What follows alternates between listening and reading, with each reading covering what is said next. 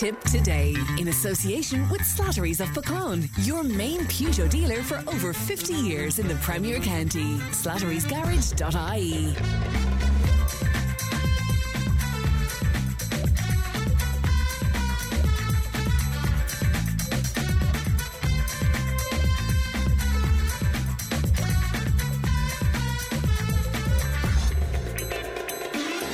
Good morning, welcome along to Tipp Today. 1800 938 007, that's our free phone number. It won't cost you to make a call. Emma is looking after the programme today. Coming up on the show, reaction to Budget 2024. We'll have some listeners' views on our Dear Phil letters from yesterday. We have more on the state of our roads and indeed poor driving right around the county as well. The conspiracy files with Ali, very interesting one today for sure. And also gardening towards the end of the programme with Alton Nesbitt. And if you have a gardening query, we would urge you to log it with us as soon as you possibly can, please. A lovely prize for you as well. Again, today it's a €100 voucher for Mr. Menswear. They're having their clearance sale at Kilcorn Lodge Hotel, and that's kicking off tomorrow, Thursday, running right through until Sunday. And they've all sorts of wonderful fashion items there for you, blazers and jackets and knitwear and polo shirts and T-shirts and all of that. As I say, a €100 voucher to give away. That's based on your interaction with us by text and WhatsApp, whether you're joining in the conversations we're having or indeed if you want to bring up something brand new. But put Mr. at the end of your contribution and we will pop you in the draw. So for text and WhatsApp, it's 083 311 3311. You can email tiptoday@tipfm.com. Now, the government, as you're well aware, has announced Budget 2024, and I'm glad to be joined by Paul Hosford, who is political correspondent for the Irish Examiner. Good morning to you, Paul. Morning, Fran, from a very, very wet Dublin. I'm actually just here outside in where Leo Varadkar is handing out leaflets explaining the budget to Dublin commuters. So it's all go in the budget in the last 24 hours. Very, very good indeed. It seems that, the government set out with a something for everybody, a package. Has it worked in that fashion, do you think, Paul? I think one of the most interesting things that we've seen from it this morning was an interaction that Leo Varadkar just had with a Dublin commuter who said to him, you didn't go far enough for what they call the squeezed middle, that kind of middle income earner. And a lot of the package was about trying to lure those people back to the coalition, to kind of say to them, look, what we're going to do for you is based on the last couple of years, we're going to put it all together and there'll probably be more next year. That average income, average middle income earner, somebody who I suppose has kids or has a mortgage that might be a variable or tracker rate. There was all of these moves around that, and still you kind of feel like a lot of people kind of said, oh, look, it's nice, but is it enough? Did it swing for the fences? I think people were kind of hoping that with all of this talk over the last couple of months of massive surpluses, that the government might do something that felt ambitious, that felt big. And I put that to Pascal Donoghue last night at his press conference, and I said to him, look, the knock on this budget is that it doesn't feel ambitious. €96.5 billion in spending, new measures all over the place, but it doesn't feel like any grand gestures are included. And he said, look, there's a balance that a government has to find between being ambitious and being able to deliver on that ambition. And that's kind of where the government fell on it. But I think a lot of people feel very indifferent towards it. It doesn't feel like it's kind of budget that, I know anecdotally from my own WhatsApp groups and my own friends, it doesn't feel like anyone really had their imagination captured by any of the moves. But at the same time, nobody's really angry. And I think if you get into your fourth budget as a three-party coalition, and you can get through a budget with no major controversies, you're probably pretty happy because it puts you in a position next year to go and really deploy the war chest and try and win the election in March 2025. Indeed. Sinn Féin were critiquing the government, I suppose, for not making housing the budget's number one priority. Is that fair critique, do you think, Paul? Yeah, I think people were looking for some kind of new measure. And the thing is that a lot of the housing policy and a lot of the housing spend was set out in Housing for All at the end of 2021. And its parameters are already kind of set. But I think people want to see, there's been talk a number of times of revising up those targets, revising up those numbers. Darrell O'Brien said yesterday that he's going to bring the government housing capital plan to cabinet in a couple of weeks. That's going to take on a couple of things. Currently, the Housing Finance Agency can lend 10 billion to approved housing bodies. It's kind of coming up against that figure at the minute. He's going to look for cabinet approval to increase that amount, but it's also going to include 5.1 billion in capital spend, which will fund the land development agencies to go and get houses. So from Darrell O'Brien's point of view, and talking to him last night, he said, look, the plan is there. It didn't necessarily need the budget because it stands alone. The money's ring-fenced anyway. But I think people would have liked some kind of statement of intent. Same thing in health. We're talking about a financial overrun this year, but at the same time, the budget for this year kind of stands still. But you're still getting about 22 billion with no new measures. And again, Stephen Donnelly's argument will be, we did a lot last year. We're already kind of doing a lot as is. At a certain point, enough is enough. That 22 billion, that it kind of stops being about resources. That it kind of comes down to choices and management at that point. Yeah, and indeed transparency surrounding the spending, I suppose, as well, Paul. Yeah, and that's something that people will look for this year. I think there'll be a kind of a more close eye on how the health budget is spent, and I think that's probably more important than the bare numbers in health. I think that's probably what people want to get their heads around. That's what people want to understand about the health budget for 2024. Some people critical as well of that delay in implementing the budget measures on childcare as well. The delay until next September, in fact, where that's concerned. Yeah, this is one that I suppose a lot of parents, and myself included, would have felt. Last year, the government announced a cut to childcare fees that for some people would have amounted to 25%. For a lot of people, kind of between 15 and 20%. But the intention was, and the rhetoric at the time was, there will be another cut next year, and it will be 25%. The intention was to halve it, and it looked up until kind of Monday night that it wasn't going to be a 25% cut, that it would be lower. But then we got word that it would be 25%, but that the measures actually won't kick in until next September. So if you're somebody who has a child now, you're hard pressed. Fresh fees are probably contributing to that. You will get some help, but only if your child is still in creche next September. A lot of people won't get the benefit of that. They'll have children who are ready to start school, so they'll kind of just have to struggle on. Roderick O'Gorman was very adamant. He had delivered this. It's an expansion of the national childcare subsidy. It's an expansion of the entire industry because of an increase in core funding. But I think if you talk to parents today, that all they're thinking is, it doesn't save me any money now.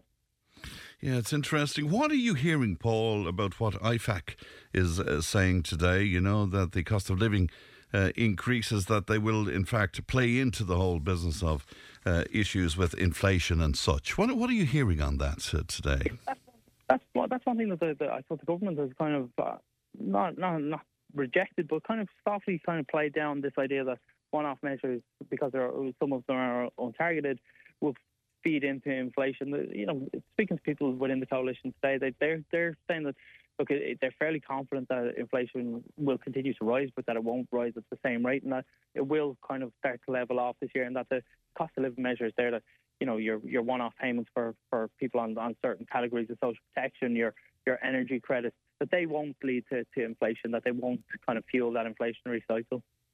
It's going to be interesting. Those long-term funds as well, just finally, Paul, to put windfall corporation taxes aside for future measures across, pensions and health and climate change and all of that. What did you make of those choices?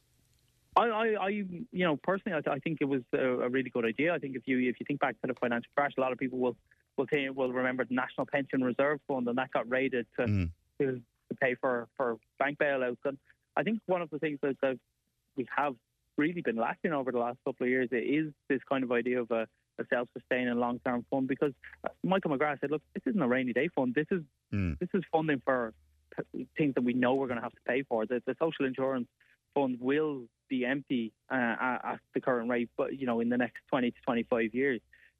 people are living longer. There'll be more pension, more people to claim the old age pension with fewer workers. We have to plan for that in some way. So I think the long-term fund, it's not sexy. And Pascal Donoghue accepted last night that the political sell of these things is not easy because, every backbench TD or every minister wants to deploy all of the resources now. And I think, a bit of prudence probably won't, it's not. It won't make great headlines now, but it will probably stand with us in the future. Yes, and indeed will influence future governments as well, I suppose, Paul, and that's what's important, isn't it?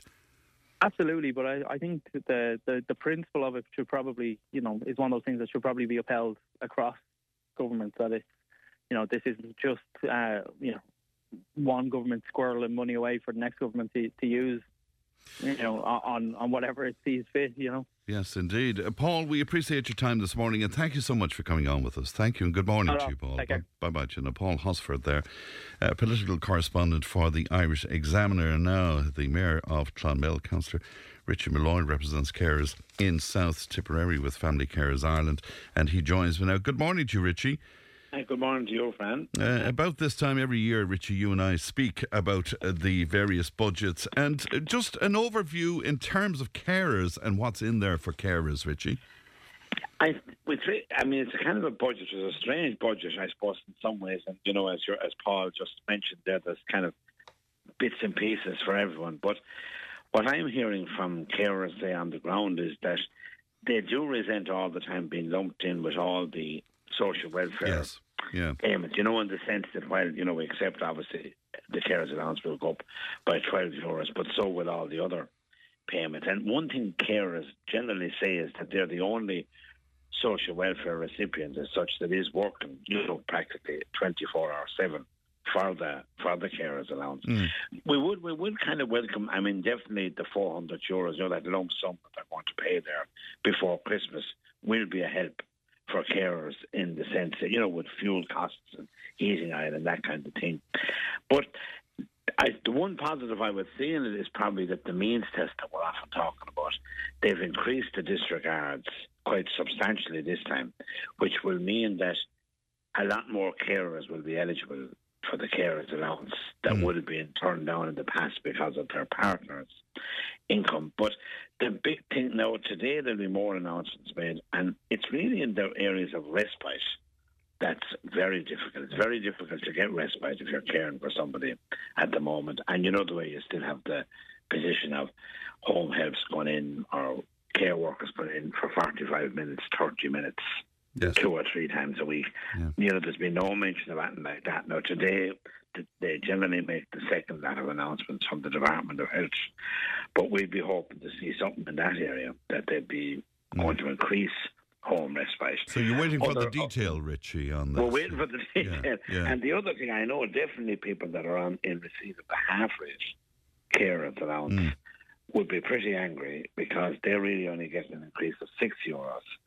And even though they get half-rate carers allowance, they're still full-time carers. It's to do with that they're getting another payment, like a widow's pension or maybe an old age pension. And we were calling really that to meet the cost of living at present, the carers allowance should have been increased to $325.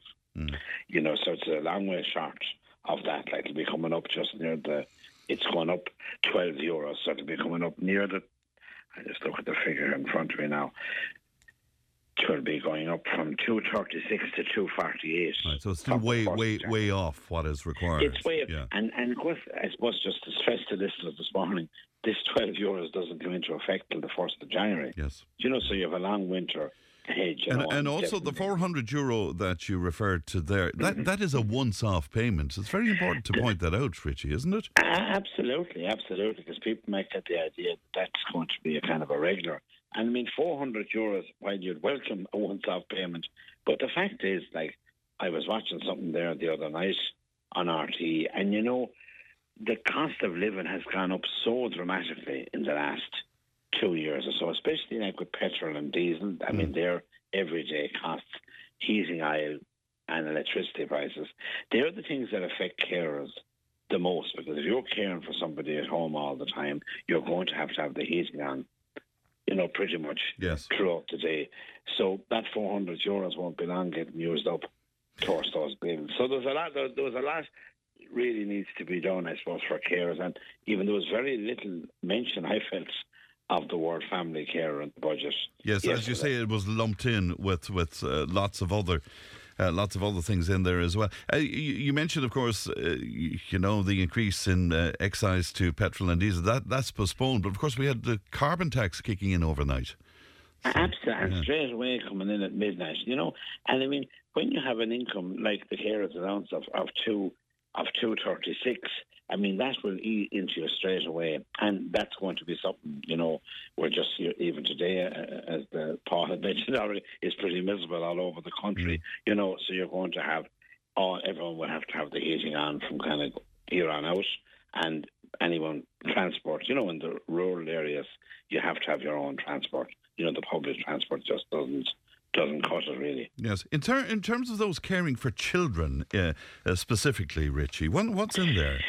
Yeah, now they did increase the domiciliary care allowance. Yes.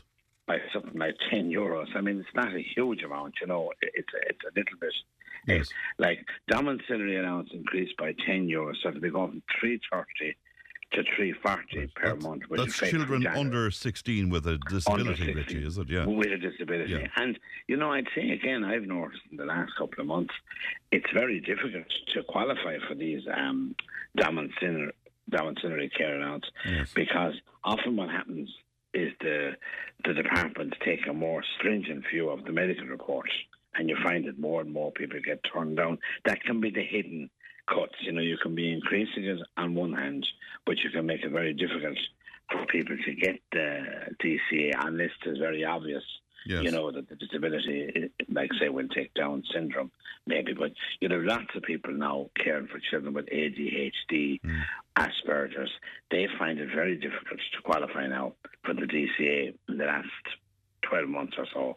So those are the kind of things that are kind of hidden in the background, and definitely 330 to 340 won't do a lot, I think, for people that are caring for children in that scenario. Probably not, indeed. On the broader aspect of it, if I can ask you about that, Richie, education, in fairness, came out pretty well out of this, didn't it? It did. I mean, I think even the thing of the free school books being introduced to secondary level, because I think that cost could be something like 300 and something euros. But it is, when you have children going to school, there's lots and lots to cost. Yeah. And especially if they go to college. And, I have a parent myself with one kid in college. There's constant costs when you're going to college. So it was good to see the drop in the fee there of, what is it, €1,000? €1,000, which would be, because, I mean, the whole thing is you're always trying to encourage people to go on to third level. But the cost, you can't really consider it free education by a long shot, because between the registration charge and the cost of accommodation. We were talking in the office, though, about the anomaly, where the free books are concerned. But, of course, a lot of parents in a lot of schools, they were encouraged to get iPads for the kids to avoid books. And now you have a situation there, Absolutely. That's true, too, because a lot of them going that way towards the electronic method. So you could argue, if you were arguing against it, that maybe it's easy to give free books if the majority are going down the route of the iPads. But it was a strange budget. There's so many leaks in it, Fran. When budget day actually arrives, it's almost anti-climax, because I could have written it myself, largely. All the figures are so well known the day before. I often admire the pundits last night to keep talking and talking and talking, because it's been trashed to death, I suppose, in the last week. Of course, yeah. It's outside of family carers, but I was interested where hospitality was concerned, and you'd have an interest in this as the mayor of a big town, though. Hospitality, they're not all that happy, restaurants and pubs and hotels in particular, because, of course, they have the addition now of paying more money where minimum wage is concerned, and the VAT as well, of course, didn't go back down. That didn't help at all, because, I mean, from an employee's point of view, the minimum wage is important that they're looked after, because, a lot of the staff in that sector are very lowly paid. Yes. But at the same time, if you're in business, if you have a coffee shop or whatever, you're going to be under more pressure. And even, I suppose, enlarging on that in the Clonmel area in particular, the water problems, with Ischia, and I find a lot of businesses are under pressure all the time with constant outages. And, their costs are going up, as you said, the VAT rate and so on. And we're hearing very little through the council of any big investment from Irish Water, because the infrastructure in the Clonmel area outside it is very, very poor, and it's going to take a huge amount of money to correct that, or otherwise you're going to constantly, there's not a week goes by, I'd say, in the Clonmel area that there's not an outage. And from a business point of view, it's a nightmare, really. On a Saturday, if the water goes off for hairdressers and so on, straight away you're closing the doors, and you're probably still obliged to pay your staff. And that's an area I don't know whether there'll be an announcement today, but I'm pressing all the time through, I suppose, as a councillor and through our TDs, and that there has to be a big investment by Irish Water in the Clonmel area, because if that doesn't happen, we're going to be constantly getting these outages. But of course, we don't want to go off on a tangent, but it's how that investment will be used as well as important, and the fact that they listen to people who have on-the-ground knowledge, Richie, Absolutely. You had, I know we're going slightly off the budget, but it's all, you see, I suppose when the government make a big announcement like yesterday, when the budget is set out for 2024, all that kind of detail will be in there somewhere. What kind of money are they going to allocate to Irish Water? Yes. And it's going to have to be substantial, because, you had a Eugene Dargan on there some time ago explaining it all, from A to Z. But I find myself as a local councillor, you're hearing we're fixing a pipe up the road. That puts pressure on a pipe further up the road. Yeah. That breaks. And, businesses and the general public don't really want to hear all that. And that's, no matter what monies we're getting through the budget, say the €12 increase and so on, that water will become a big issue. What are the big issues of the day? Housing, definitely a huge issue in the Tipperary area. Yeah. But water is coming a close second, I think, because you have to have water, no matter what way you do it. Well, certainly that would be our experience in here anyway, that's for sure. So in the meantime, Richie, you're waiting on more detail, I suppose. Well, we're hoping when the department that there'll be some talks about home respite in particular. Yes. Because, carers on the whole are under pressure. And it makes such a difference if you can get someone in 2 or 3 hours a week to relieve the family carer in the home. And I think that is kind of sound economic policy, because if you can keep the carer looking after someone in the home, you're keeping them out of the nursing homes for a lot longer. But if the carer burns out, people end up in nursing homes a lot quicker, and then that's enormous costs. Of course, it is. You might be able to help May out, if you would, before I let you go, Richie. She said, I'm a little bit confused as to carers receiving carers allowance, that having a parent living with them and also have home help every day going in, and other families can't get home help. It's all very confusing, says May. Well, we'll say you can be in receipt of the carers allowance, but you're still entitled to, we'll call it home help. That doesn't disqualify you from getting home help. It's difficult to get it, though. That's the position. Like, for someone in the morning, if you were in receipt of the carer's allowance and you're caring for a loved one at home, and you find yourself getting under pressure, what I'd advise is you're contacting your own local public health nurse to see will they be able to give you some kind of a home care package. But that won't disqualify you from the carer's allowance.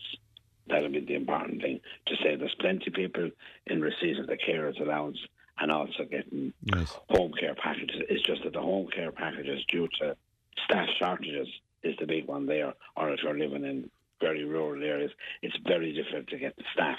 You might get approval for the home care package, but they may not have the staff.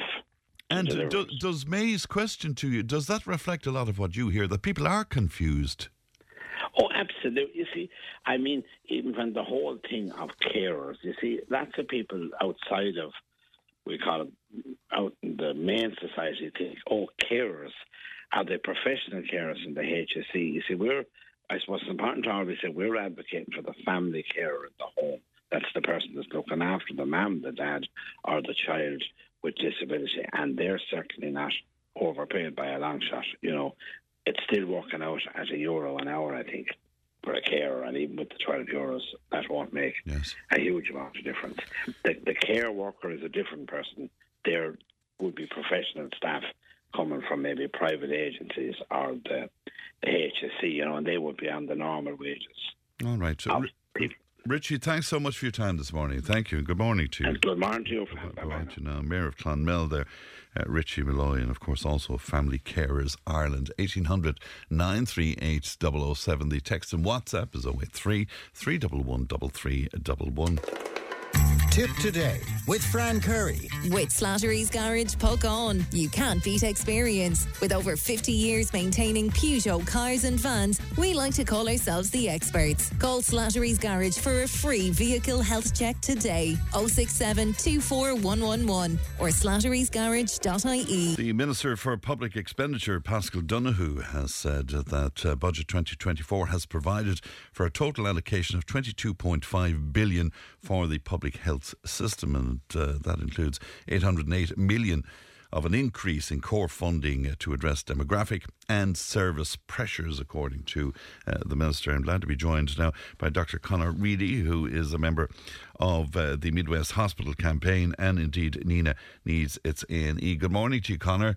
Hello, Fran. How are you? I'm very well indeed, Conor, but our conversation is shadowed, I suppose, by that news this morning that University Hospital Limerick overwhelmed. 249 people turned up at the emergency department yesterday. They're now asking patients in North Tipp to stay away unless they have a life-threatening emergency. It's amazing, isn't it? Well, you know, the conversation on this day every year, Fran, is naturally always about the budget that was announced the day before, and everybody, you know, with their own sectional interests in whatever section of the budget in which we have a vested interest, is out discussing and in some of our cases pontificating about the budget. But let me just point out to people across the Midwest that yesterday's budget was announced on the same day that the management of University Hospital Limerick asked people to do their very, very best to stay away from the only emergency department that serves 425,000 people across 2.5 counties. That's sobering, Conor, isn't it? It really is. Yeah. It really is. So this is our reality. So they can fly their kites as they've done for weeks now. They can make their big announcements, and each minister comes out making their announcements as they did yesterday afternoon once the budget speech comes out, is released.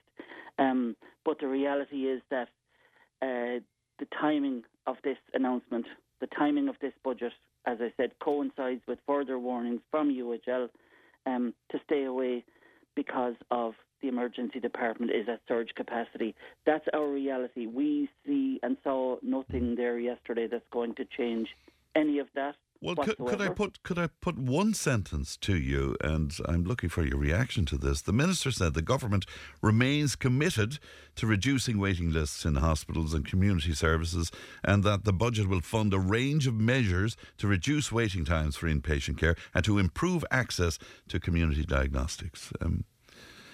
Yes, community. Yeah. I mean, for years and years, the now defunct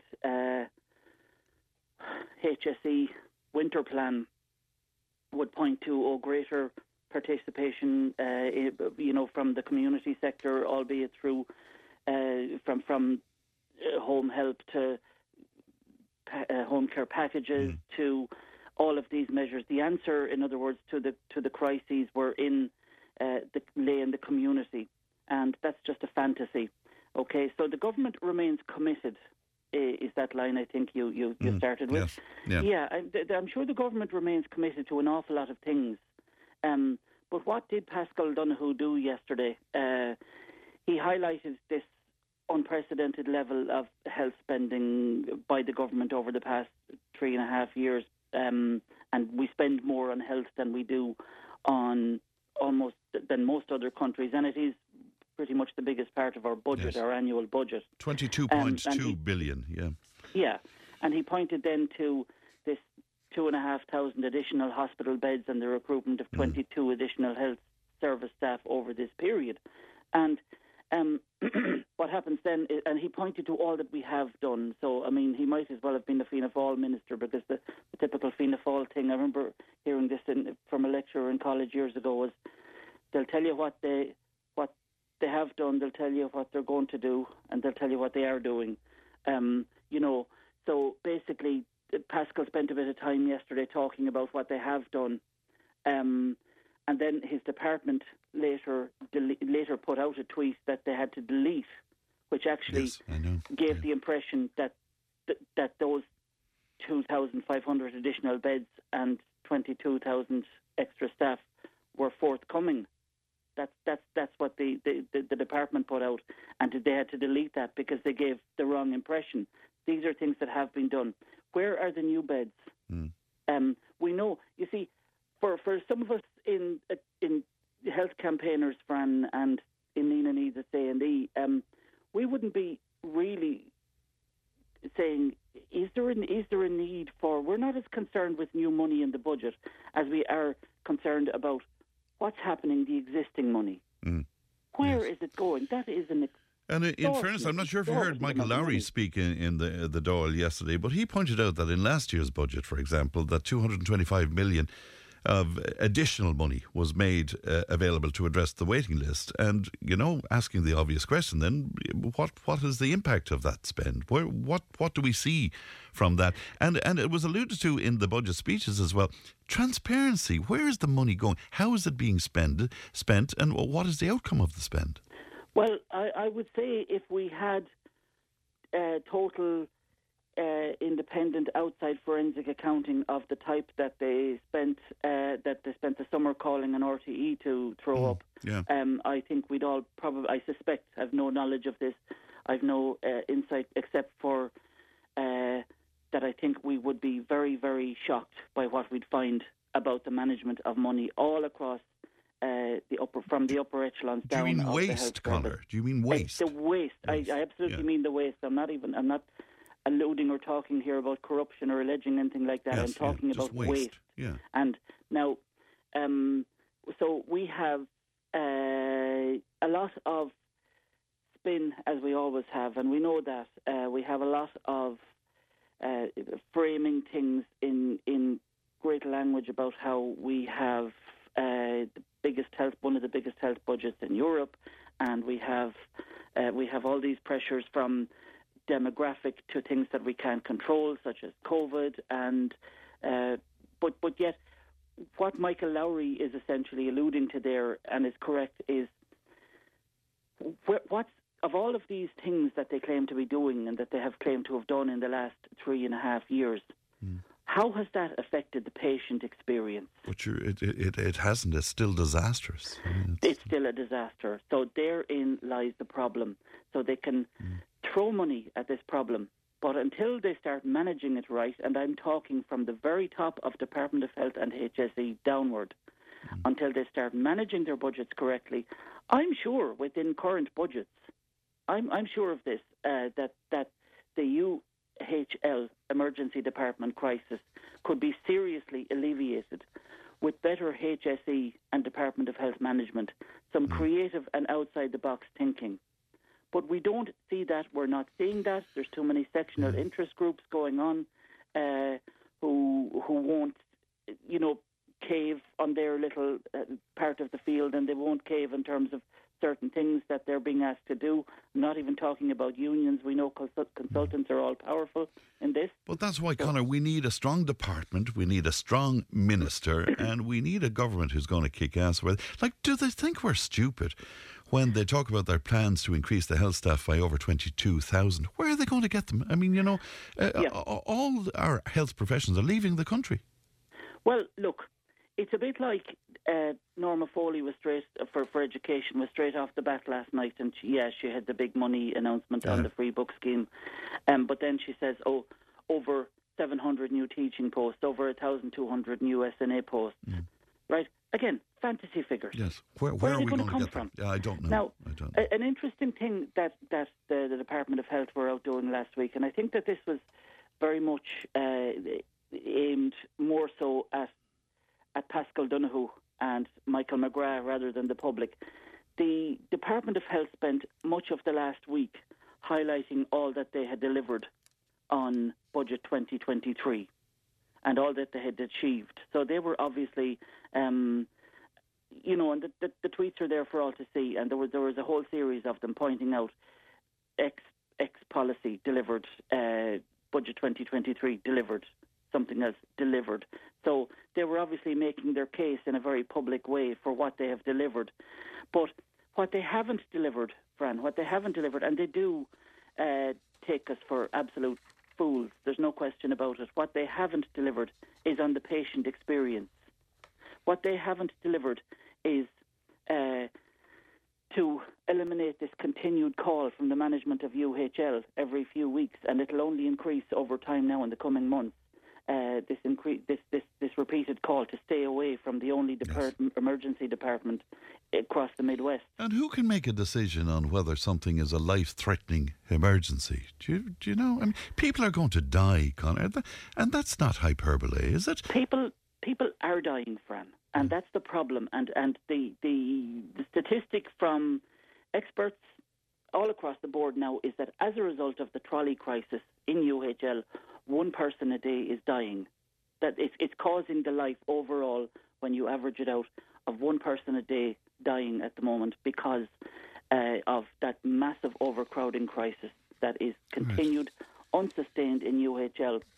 So, and just finally, Conor, because I have to wrap up because we have another contributor to get in before 10, but finally, can I put it to you, any glimmer of hope where hospitals are concerned from what you heard yesterday? I mean, they talk about the urgent need to invest in this and reform measures to progress the regionalisation of health services, for example. Any glimmer of hope in any of that? No. I mean, I'm seeing absolutely nothing. In fact, Nina Needs a CNE and the Midwest Hospital campaign, and myself personally, I would feel less optimistic about the state of our health services, despite the sticking plaster announcements of the year gone past. I would feel less optimistic now about the capacity and the willingness of government and HSE to bring about the change necessary to end those crises. That's a big statement. That's a big statement, Conor. Yeah. Quite, a year ago. I do feel that. I feel hope is diminishing, Fran, from what we're seeing from the HSE and the government and indeed opposition. Hope is diminishing for us, and the campaign it feels that it's in a very, very dark and negative place at the moment. And I must leave it there, Conor, but thank you so much for your contribution this morning, Conor. Thank you. Thank you. Thank you. Look after yourself, Conor. Dr. Conor Reedy speaking to us there. Back in just a moment. Tipp FM's Tipp Today with Fran Curry. In association with Slattery's of Pecan, Tipperary's main Peugeot dealer. Slattery's Garage Pecan, the name you can trust for over 50 years in the Premier County. Now, Conor O'Brien is a finance professional and indeed a very regular contributor to the show and often a member of our Friday panel as well. Good morning to you, Conor. Morning, friend. Good to talk to you today. Just a bit of an overview, first of all, because I know that you'd like to home in on property and where the landlords are concerned. But just an overview, Conor, in terms of, the ongoing, I suppose, effects of what we heard yesterday. Sure. I suppose it's the continuation of what we raised last week. It was very much a budget aimed at with an eye on the future elections. There was some quite generous kind of tweaking of a lot of different aspects to try and please everybody. Yes. And I suppose it's the usual risk of if you try to please everybody, you end up pleasing nobody. But in fairness, I must say, across all the headings that was addressed yesterday by both ministers, there was substantial efforts at least to try and give everybody at least something towards either the cost of living or the cost of operating a business or the cost of running a home, and indeed the industrial, the entrepreneurial and the agri sectors as well too. So I think there was a little bit of everything in there for everybody. and just, I suppose, a couple of nuances in there as well too. One of the most controversial aspects, I suppose, was that temporary tax relief for landlords. What did you make of that, Conor? I think it's probably a couple of years too late, but I suppose it's a small gesture. Because it's basically to keep landlords as landlords, I suppose, as opposed to selling up. Is that what's there? Effectively, yes. Yeah. I mean, it locks them in for a 4-year period. The total value of the relief is only about €2,400 over the course of the 4 years. So or about €3,400. But it's not massive money in the scheme of things. But it does allow for the clawback if the landlord does leave the market early. So hopefully we will see some impact on that. Unfortunately, it won't bring people back into the market. It will probably just keep landlords who are currently there in the market. And as a finance professional, Conor, what are you making of what IFAC is saying, that they're questioning the whole rationale, indeed, surrounding this budget by providing the temporary measures and all of that to address the cost of living, when headline inflation seems to be falling and the overall result of pumping money into an economy could be, in fact, that you'd hit inflation and make it rise again? Absolutely. I suppose there's always the risk of you pour a little extra petrol on the fire and it may just go out of control. I think it goes back to what we've mentioned. It's an eye on a future election and making sure that people are a little bit less unhappy than they currently are. I don't see, I suppose, the massive capital project spending announced that would be deemed to be kind of inflationary. So it's unlikely we would have a substantial kind of inflation impact because of what's been announced. Most of this is really cost of living measures and putting a little bit of pennies back into people's pockets. The tweaks around the rate bands, the tweaks around the personal tax credits, some of the small changes on BIK and those other small things. But by and large, I mean, we're not talking that thousands and thousands of euro being put back into people's pockets. It's just not the case. Right. So even though they made that decision to abandon their own 5% spending rule, you don't think it's going to have a huge effect where inflation is concerned? I don't. I mean, the reality is that inflation is up so high already year on year. And I mean, if you reference it back to pre-COVID levels, I mean, it's certainly been disproportionate in the last couple of years. So I don't think that these measures announced today or yesterday are going to be anything that is particularly inflationary driven. Yes.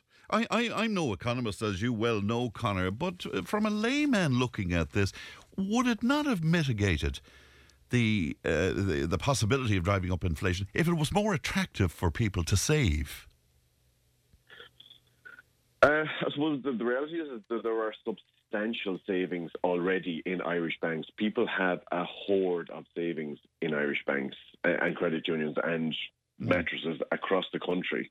So there is an abundance of money already being saved. But there's so little interest on saving, if you know what I mean, just to make it attractive for people to save. Absolutely, yeah. And even the interest you do earn, then you're taxed on that as well too with dirt. Yes. So you lose each way. So I agree there is probably less of a focus on saving that there should be. But again, I think it comes back to the overall context of they need to be seen to be reacting to the cost of living crisis and what they can do in the immediate term to give themselves a little boost. So when they are standing on your doorsteps this time next year, they'll be able to point to this, and this as their efforts to address the issues. You're very cynical, Conor. Very, very cynical indeed. What about the increase in the minimum wage? What are your feelings around that? Tokenism, to be honest. Do you think so? I mean, it's not going to change anybody's really pocket at the end of each week, really, is it? Is it a move towards the living wage, though? Is it a sort of a gradual move towards that in some way? Absolutely. I mean, they seem to have been clear in that intention. I suppose they're trying to balance the trade-off here is where you've got the small businesses who are maybe employing 2 or 3 or 4 people, yes, and they're trying to balance the cost of that against the rising costs of all the inputs on the other side, and faced with they're unable to drive the prices up like some of the corporates or the multinationals are able to do. So it's just a balancing act. Yeah, it's interesting, and Richard Malloy made the point to us, of course, earlier on in the programme that the devil is in the detail, and we won't see the detail of an awful lot of these decisions until the next few days and indeed weeks, I suppose, as well. Just overall, for hospitality, they seem to be probably among the most unhappy in terms of the VAT rate, and I suppose the effect of the rise in the minimum wage will affect them pretty badly as well. Absolutely. I mean, that whole sector they've had a tough time. Energy, all of these things that they're being hit energy, by, lack of availability. So the tourism numbers are down slightly. Yeah. So it's going to be a tough sector to see how they actually get supported. I suppose what was welcome, though, was at least the recognition by government and revenue that the administration of the business support schemes has not been good, and that they are looking to figure out how they can unlock some of these kind of deadlock positions where they are, just because of the terms that were drafted in terms of the finance bill last year and how people weren't really able to get the benefit of it. They are looking to see how they can actually loosen that to make it more supportive to businesses in the spirit of what was intended rather than the letter of what was in the finance bill. Yeah, and we're reading as well 250 million of a package available for the SMEs designed to help with the costs of doing business that we just spoke about there. But in the past, I mean, some of those packages have been notoriously complicated, Conor, to Absolutely. access. Yeah. They would require you to hire somebody full-time to try and administer the claims. Yeah, absolutely. Because some of this money just wasn't drawn down because of that, wasn't it?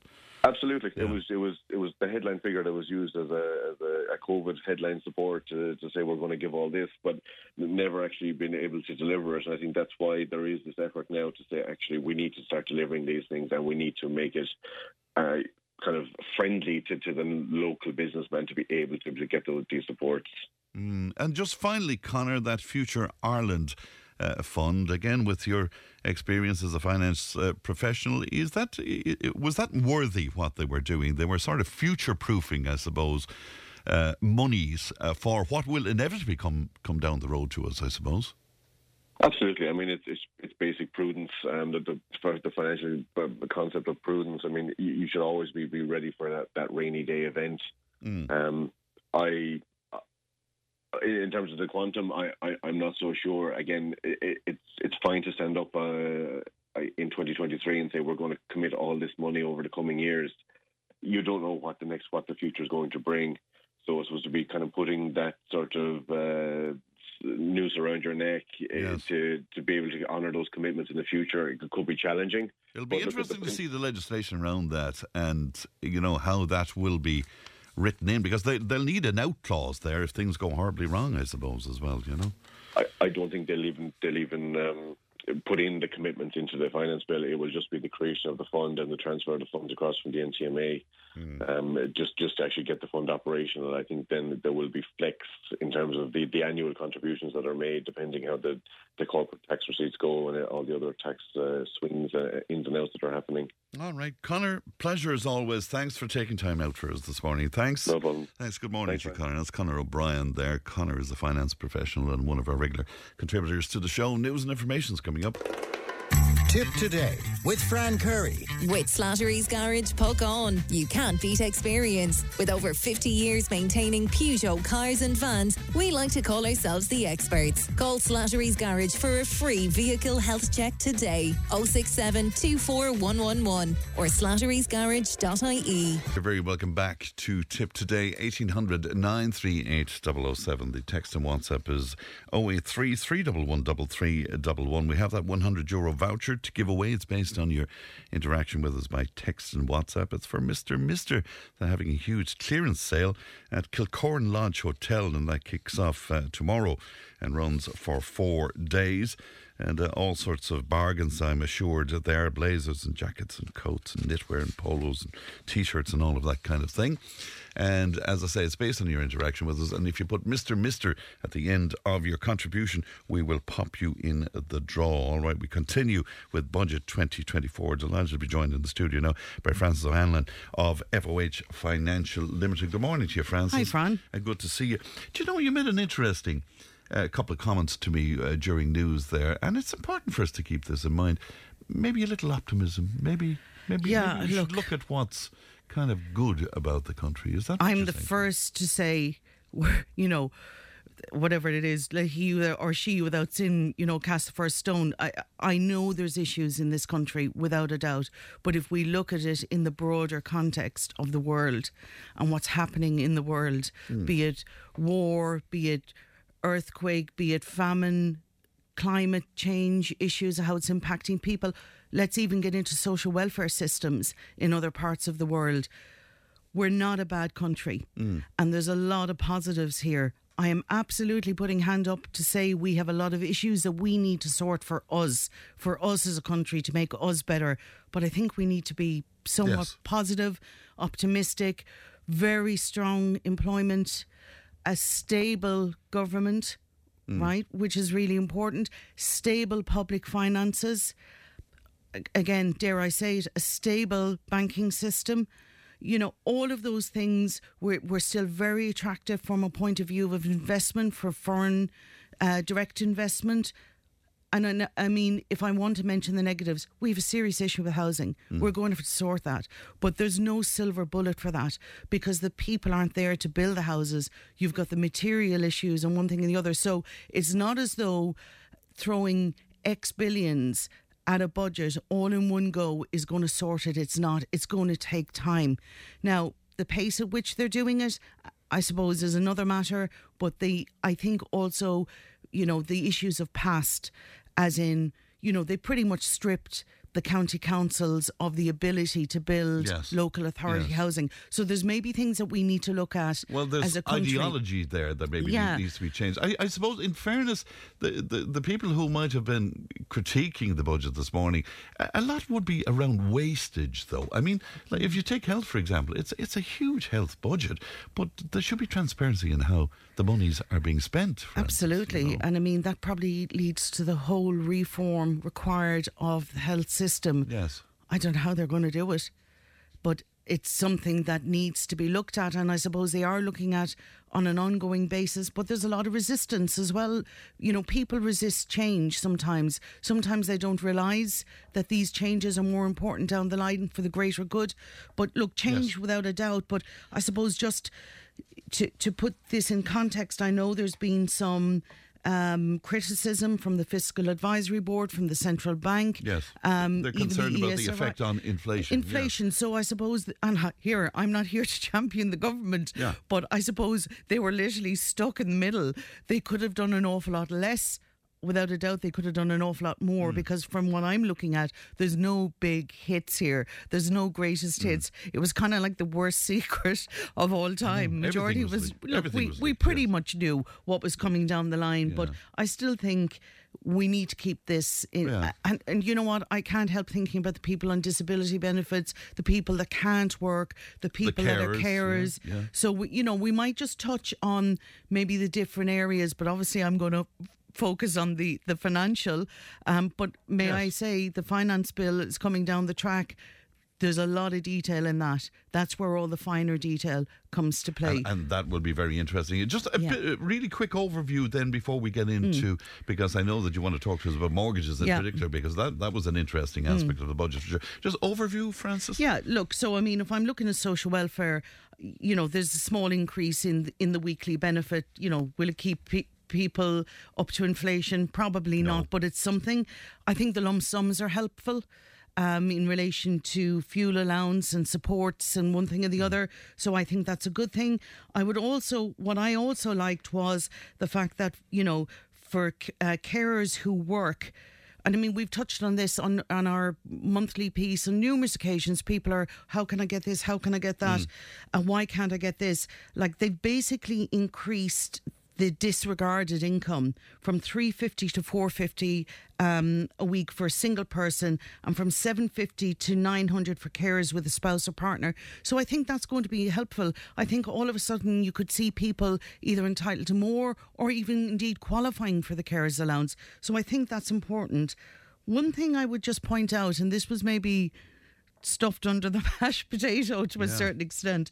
The state pension's going to remain at 66 for the moment, but they're increasing. We've always flagged this, Fran. They're increasing the PRSI. Yeah. So this is the start of it, and it's going to be phased in. It's going to be increased over a number of years because they have to do something. There's no such thing as a free lunch. They have to balance PRSI, which is paying the state pension. But interestingly, Heather Humphrey said yesterday that to coincide with this, that there'll be a new pay-related benefit system will be introduced, and she will announce further details of this in the social protection What are you bill. reading into that, Francis? Some jurisdictions, depending on the level of PRSI and tax that you paid over the years. So if you're a higher earner, right, if you're made at the moment, if you're made unemployed, you're entitled to the same benefit as everybody else. Okay, you're now $232 per week, and obviously there's some add-ons onto that. I would read from that possibly, and this is what happens in some other jurisdictions, that depending on what you earn and what you pay into the system, that if you're in need of unemployment benefit or benefits, it may be related to what you paid into the system rather than just a flat amount. Okay? Right. Now, this is just my interpretation. Not related to your salary, but related to what you paid in. Yeah, possibly, because that obviously the higher the salary you have, the more you've paid in. So if you're made unemployed and you're out of work for 3 months, if you paid in based on 100,000 or 75,000 or a 50,000 salary, you're getting the same benefit as somebody who paid in for a 25,000 level. Please don't hold me to this, but that's what I'm reading, and I think that these kind of things are sometimes missed. That's important to note. Look out for the detail where that is concerned. The USC, of course, is the other one that was much talked about, and that drop of, what is it, 0.5? 0.5%, first time in 5 years, so it's reduced. What does it mean, though? Basically, I suppose the other point here is that the entry threshold to the 4% rate of USC is also being raised to 25,760. So that means a lot more people won't pay USC at 4% onto that level. But bear in mind, what's in the background to this is the increase in the minimum wage. Right. So they had to adjust that, or else it would have been a nonsense. Of course, yes. Increase in 2K in the band at which you enter into 40% tax. That's something to note as well. Well, for people who are on the edge of that, I suppose it makes a huge absolutely. difference. Can I also say one other thing that I haven't heard highlighted? The vacant home tax, and there's a lot of talk about that, and they're reviewing it again. They've now said that that's going to be 5 times the local property tax. So they've increased that considerably. Again, to disincentivise people who have vacant properties, they're doing nothing with them. These properties need to be in the system so that people can that they can be upgraded and avail of the grants, that people can live in them, or that they sell them on. Okay, will that work? Will that work, do you think? I mean, again, it's the tightening of the screws, I suppose, Fran, on all of these things. Children, Francis, what about children? Yeah, look, for children, I suppose, again, there's the double payments of child benefit, which I think is great. I'm delighted to see, even the hot school meal programme being extended. The other thing I would say is the foster care rate will be increased by the end of 2024. Now, you'd say by the end of 24, but look, they are committing to that, and that would be one area that would have been neglected. And one other small thing that I noticed, they're also going to look at the capital acquisitions tax thresholds to include foster children. Right. So they're going, that's important, because there's lots of people that would like to bequeath or leave money to a foster child or foster children over the years. I think that's really helpful that they're going to they're going to revise the capital acquisition tax thresholds for inheritance and gift to include foster children. So that's something to look at. Very good indeed. Cost of living then in general, I suppose, as you alluded to it there, the minimum wage, that increase there, $1.40 an hour? Yeah, look, and that's going to go up again. That's the reality. Is this moving towards that living wage absolutely, I think so. And again, that's very important to the people, that the recipients, right? I suppose on the other side of it, you're going to see a lot of businesses under pressure, because let's put this in context here. You've got the increase of the living wage, the minimum wage, but there's other things coming down the track. Like, so you businesses under pressure. In particular, I'm thinking of certain areas like hospitality or certain services. So all of a sudden this is increased. That's going to put a lot more pressure on them. I know there's in the background there's these grants and the 250 million package for SMEs, business. yeah. But again, that people can unlock that. And I know there's talks about businesses being able to unlock it. But also for employers, you're looking at the auto-enrolment coming down the line next year where for pensions pension. are concerned. So I think we need to be mindful of all of those things, because it's important. We have strong employment, right? We're pretty much at full employment. But again, it's important to recognise how these things will impact businesses, because at the end of the day, it's the small businesses that are keeping a lot of this country going. Of course. The VAT on electricity and gas and the like as well, extending that 9%, useful? Yeah, look, again, all of these, again, without using somebody else's tagline, every little helps, doesn't it? It certainly does. Okay, yeah. Interesting about the petrol and the excise. They're not going to claim back that next month. But, of course, carbon tax went up overnight. Absolutely. So, and I'm just thinking, a lot of this is going to happen on the 1st of April next year as well. Unfortunately, I didn't have time as I was leaving last night to fill my car.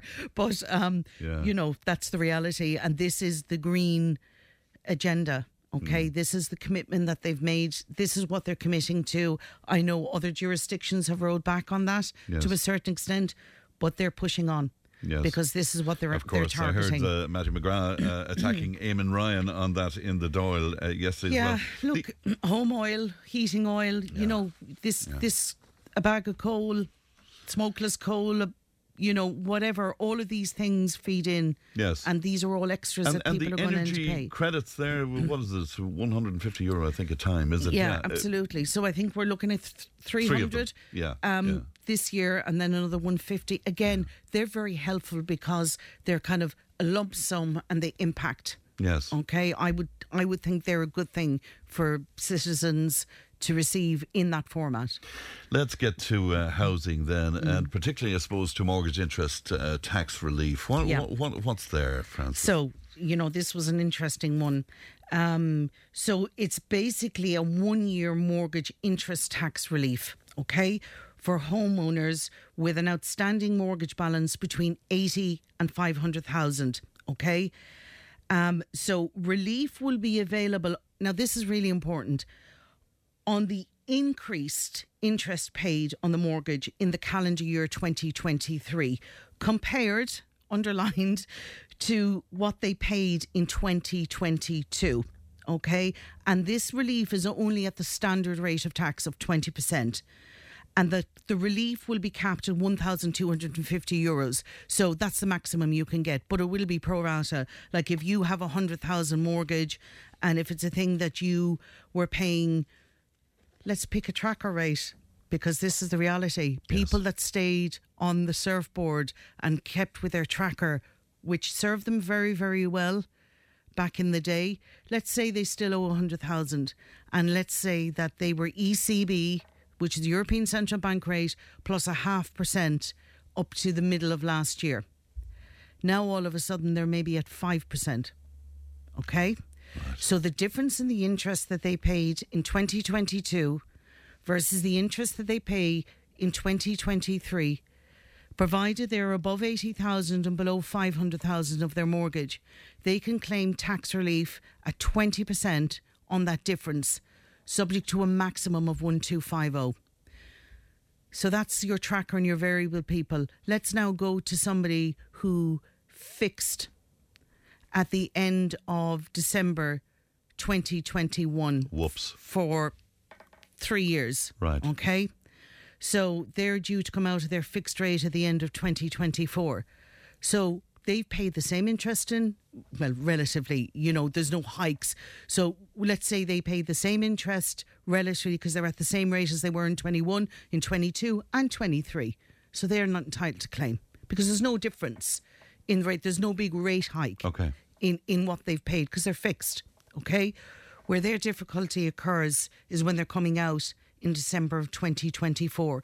And again, Fran, we have said this on numerous occasions, I was telling people, be careful about giving up your tracker. The sun will shine again, because rates will come down again, and probably towards the end of next year, depending on a lot of variables, but let's say they will.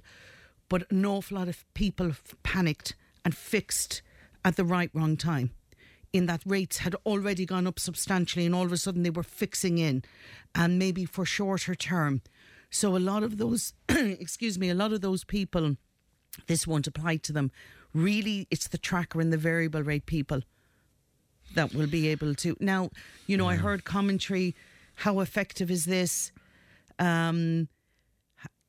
Sometimes you would hope that a lot of people that were maybe a tracker or variable did so by choice and understanding of the system. Now, I do take it that there's a lot of people that are just but I presume in tracker or variable. But was there not an element of panic to it as well, I suppose, in some way? Yeah, where people were panic to do nothing and stay tracker or variable, or panic to do something and fix at a higher rate, maybe into a rate that doesn't necessarily suit them. But again, there's, I suppose, caveats with that. All right, okay. So watch out for that. Help to Buy scheme then, that's extended to the end of 2025. Yeah. But of course, there's always been critique about that. In fact, it was making things worse in terms of house prices. Yeah, maybe it is. Yeah. But the bottom line is 40,000 people, based on what the government have said yesterday, were assisted in buying their home under this scheme. So, again, is by virtue of the fact that it's there and that it's assisting people, is that in itself adding on pressure, driving up the price? You have a limited amount of houses. But there's a certain element here of damned if you do and damned if you don't, right? But this is actually important, that this has now been expanded, and again, this may have been missed yesterday, to the local authority scheme, where people, that's directed at new homes for usually first-time buyers or fresh start people, i.e. they were divorced or insolvency arrangement or whatever it be. They can now be included in the Help to Buy scheme, where before they were excluded. So that expanding, which is important, so that if somebody is buying through the local, the LAAP scheme through the local authority, where the local authority is taking a percentage of equity in their house, they can actually avail of this scheme. That individual is not excluded now from joining this scheme. I think that's very positive. That's a good thing indeed, yeah. The rent tax credit, the increase in that, has gone up to $750. $750. Yeah. Woohoo. As somebody in college. I was going to say, woohoo is right. I mean, it's really... It's not, but you know what? It's better than nothing. It's better than what I had yesterday, or a majority of us had yesterday, so I think that's positive. Now, in the context of somebody, here's me saying, okay, I'm thinking of it from a student college point of view, but there's people that are renting, and that's, it's something, it helps. Yes. If you've a couple... they've all of a sudden an entitlement to $750 each if they're renting. So I think that's helpful. Yes. But I think for the accommodation, back to the woohoos, back to the parents who had children that are in a room or in digs, they can actually claim back. And I think, they can now go back to 22 and 23 to claim this relief. Can I just say that's the one observation I would make? The way we always say in January, clear the decks, get all the finances out, look at what you're paying. I would say people need to look at what they're entitled to, because I think an awful lot of people are not getting what they're entitled to from a tax point of view, and are not claiming possibly what they're entitled to from a social welfare point of view. So I think this budget is a good chance for people to say, actually, am I entitled now? Can I revisit the carers allowance? Oh, actually, am I entitled to more for this? Oh, hold on a minute. I have a child that's in digs. Yes. All of a sudden there could be things and money. Of course, and it could all add up to something because I think sometimes people end up excluded from what they're entitled to. One of the most, I put this to Conor O'Brien earlier on as well, Francis, one of the most controversial aspects of it has to be that temporary tax relief for landlords as well. Now, whenever there's a mention of landlords getting anything, particularly people are jumping up and down, I think it's got something to do with our history. Yeah, it has, and I think it's the word landlord. But let me tell you, I have people that are accidental landlords, and the majority of them are accidental landlords. They bought a 2-bed apartment or a 3-bed semi back to the woohoo days of 2006, 7, 8. they've been stuck with it, and that's the only word and this that was I going can to be use. their pension, I suppose. Absolutely. Oh, no, it was probably their home. It might be like somebody that bought a 2-bed apartment. All of a sudden, they've outgrown it because they now have 3 children. Right. Yes. And they couldn't get rid of it. Possibly up to that point, they were waiting for break even because we are still below what prices were in certain areas back in the heyday of the financial crash. So people need to remember that. Yeah. So, okay, they're going to get 20% tax relief. Well, that's not going to keep them in. No. And if they want to get out, they're going to get out. Can I just add, and I heard this through the chatter on the other day, that Darragh O'Brien didn't want to put a 4-year limit. There's a 4-year limit. You must continue to rent out your property for 4 years to avail of this. And by the way, anyone that's a landlord should be registered with the Tenancy Registration Board. And you're not entitled to claim this unless you are. Okay, so that's very important. Absolutely. To point out. What is it from a point of view, like in the year, and again, every little helps back to that again. Why shouldn't a landlord be helped if they're if they're genuinely trying to, I don't know whether I'm going to sell it or not. And I mean, all of a sudden, if they decide, oh yeah, great, I'm out the gap, right? I'm selling, I'm just about to break even. I even see people that take a slight loss just to get out because they're supplementing it every week. And all of a sudden then there's a family that has been in a house possibly for 5 or 6 years. I have an accidental landlord in front of me saying, oh, I feel really bad because they're such good tenants. But it's kind of survival. Just about out of time, and there's still so much, but just a couple of small things. Where the SMEs are concerned and packages that might be available to 250 million? Yeah. The complexity of drawing those down has been and I think that's one thing that was recognised. Are they addressing that? Yeah, they are. Okay. And from what I understand, they are going to make this more accessible for SMEs and for people to understand, and even in relation to the tax system, that there's a lot of things there, or grants or whatever it be. They're going to look at that to make it more accessible and, I suppose, simple English or Irish, whatever way you want to look at it, that people can understand it more clearly. And just finally, surprises in there for you? There was no surprises for me. Was there any surprises for you, Fran? No, no, there wasn't. Except maybe I was expecting 50 cent on the packet of cigarettes. It went up to 75 cents. Yeah, and look, I suppose that's the reality of it. And because there's, again... It's an easy target for them, and the reality is the knock-on health issues and what it costs the state from a point of view back to the health service. But the money from that back into the coffers of the state, yeah, of course, is considerable I mean, too, yes. I would say no surprises, worst kept secret. Please keep an eye on the finance bill. There was no changes in relation to pensions, right? But that's coming. Right, in the finance bill, and also there's supposed to be a new pension act next year. So there's a few things we're waiting on. It seems that from maybe January 24, they're looking at people that can pay PRSI to the age of 70 and possibly for a higher state pension, because some people are working longer. Yeah, of course. But they only pay contributions up to 65 now, so that's going to be looked at.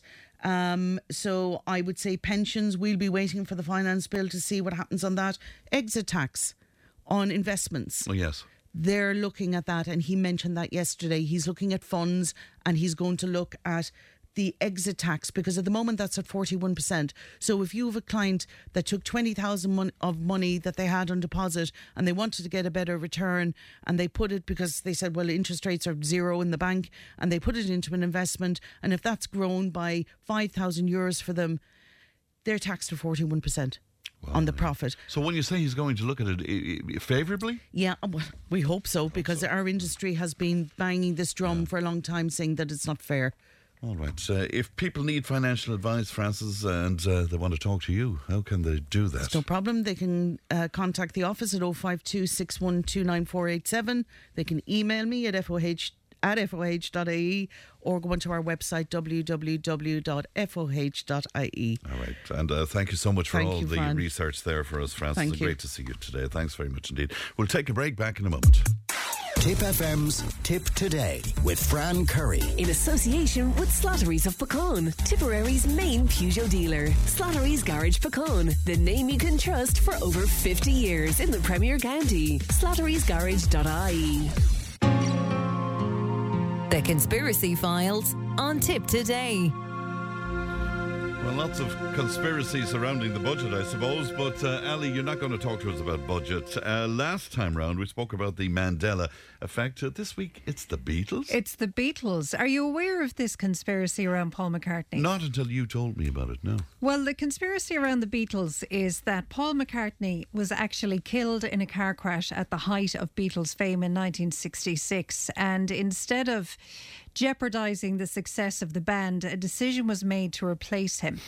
And he was replaced, according to theory, by a gentleman called Billy Campbell, who had just won a Paul McCartney lookalike contest.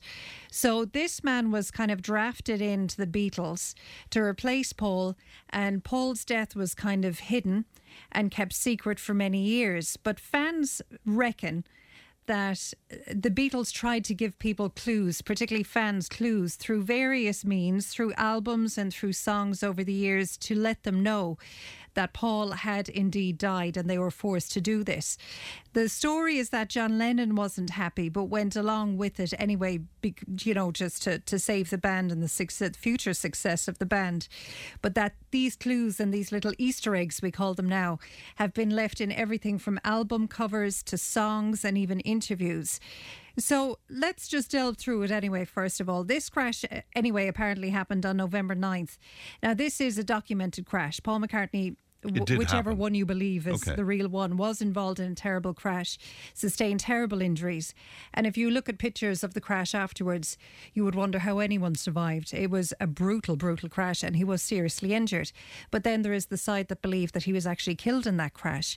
So if we look first of all at the album covers, and I even printed you off some pictures today. Yeah. But if we look first at, many fans say that the Sgt. Pepper's album cover is one of the most obvious ones, because if you look at Paul McCartney on the cover, there is a hand over his head. You see the open palm just above his head? Yes. And that is a sign of death in many cultures. The open palm. I've seen that album cover a million times, and I've never noticed that before. You never spotted the Isn't hand. that incredible? Also, notice the fact that they're in front of a grave. That is an open grave. And also, one of the floral tributes there is a left-handed guitar, which Paul McCartney played a left-handed guitar. So they say that this was one of the clues. Now, move on to another album. I can't get over it. I never noticed that before. There you go. Wow, okay. And also, there's another interesting one on the Sgt. Pepper's. If you put it on the front of the cover, there's the drum, we'll say the bass drum, and it says Sgt. Pepper's Lonely Hearts Club Band. If you put that in front of a mirror, now this is going way out there, and you cover the bottom half of it, it will give you the date of 11/9/1966, which is the date that many fans claim Paul McCartney was killed. Stop. Yeah. Now, if you move on to the Yellow Submarine album cover, which is a very colourful one, again, what do you see above Paul McCartney's head? A hand. A hand. An open, well, not an open hand, a peace sign. John Lennon making a peace sign. And you will see that, particularly in the Yellow Submarine, if you go into the album sleeve, every picture of Paul McCartney in that album sleeve, there is a hand over his head. So a lot of fans... And again, you're making the point, that's a sign of death. It's a sign of death in many cultures. Right. Now, what many fans, though, would always use as proof to say that Paul McCartney is dead is the Abbey Road album cover. And this is the most famous one and definitely the most interesting. Yes. And I'm sure everyone is familiar with that iconic image of the four of them walking across the walkway on Abbey Road. But if you look closely at how they are dressed in that album cover, you'll see John Lennon dressed all in white. Some will say representing a minister, or some will say Jesus.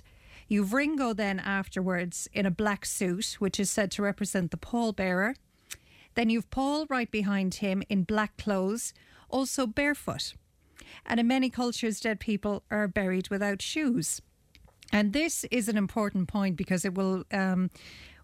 I'll be showing you a song later with lyrics in it that refers to this, him having no shoes. And then you've George Harrison then behind Paul, all in denim, which is said to represent the gravedigger. Also, what's interesting about that album cover is Paul is the only one out of step. They are all in the same step except Paul. And again, I've seen this a million times and I never noticed that. What's also interesting, look at that white Beetle in the background just behind George Harrison. Yes. Now, you mightn't be able to see it, but on the licence plate it says LWM 28IF. Yes. So what fans say is that says 28 if. So Paul McCartney would have been 28 if he was still alive on that album cover. And is that true? Does that add up? It does add up. Wow. So many people say that that's a number of clues that were given on the album covers. But I suppose the biggest Easter eggs you can get are from the songs themselves. They are freaky now. Let me just give you a little warning before we play them. And I'm going to play you a few of the more famous clips. And of course, this is all to do with... it's called backmasking, and I'll talk about that as well later. But it's where there are messages embedded in songs if you play them backwards. And the Beatles were very famous for this and kind of started this whole thing. But Zeppelin as well were very famous for it back in the day. So what I've done with these, I have about 6 examples of what many say the Beatles are trying to tell us that Paul is dead. What I've done is I've taken a little snippet of the song, and when you first hear it, it will play as it does normally. And then there'll be a little gap and you'll hear it either twice or 3 times backwards. And let me know what you think. Here's the first one. It's the song I'm So Tired from the White Album. What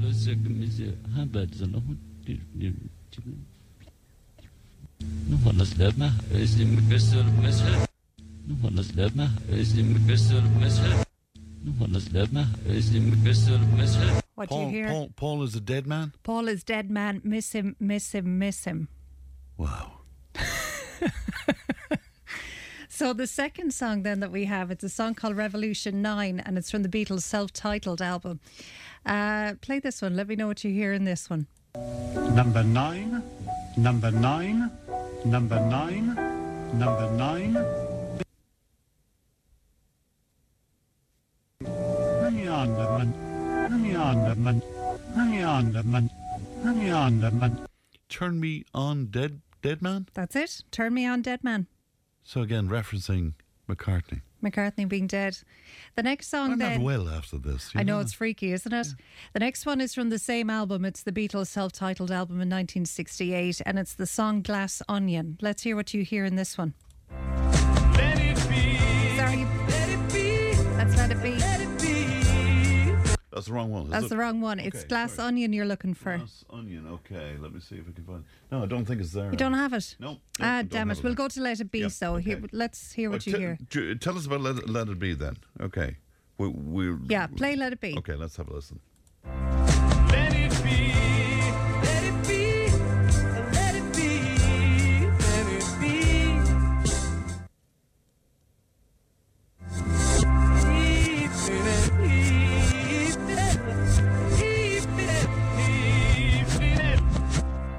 Is it?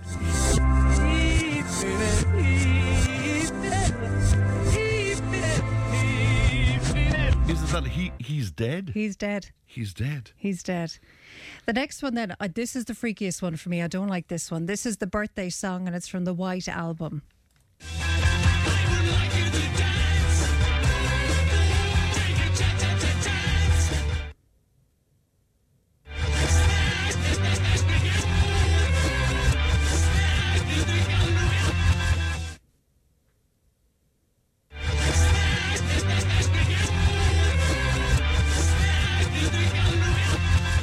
Paul is dead? Paul is dead. Sing Hallelujah.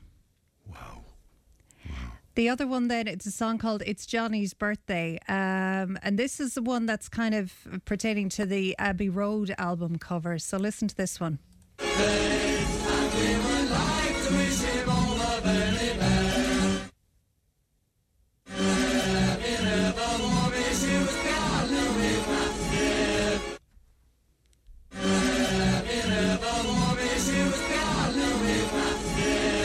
It's only on the third one I got it. He's not wearing his shoes. He never wore his shoes. We all know he was dead. It's incredible. Now, is it a case that the Beatles, particularly Lennon, was such a clever boots? Were they sort of cutting us, or possibly? And I mean, there is an example of the Beatles doing this in previous songs. I mean, before this whole story of Paul McCartney dying, they had a song called Rain, and John Lennon was a big fan of this kind of. It's called backmasking, and they did it for real in a song called Rain. And there is an example of that. It's the next clip you have.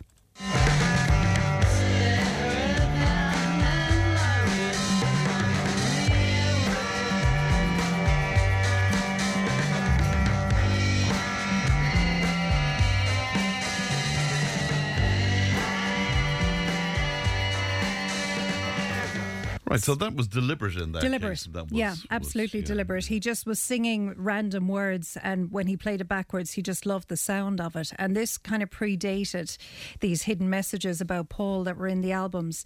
The other one that I probably didn't put up was from the Glass Onion, and it was Paul Took the Wrong Road, which was a reference to the crash itself. Now, when we talk about backmasking, even though the Beatles kind of made it famous, it did cause a huge stir in music, because what it did was it encouraged fans to buy the albums and play them backwards to try and find those hidden messages.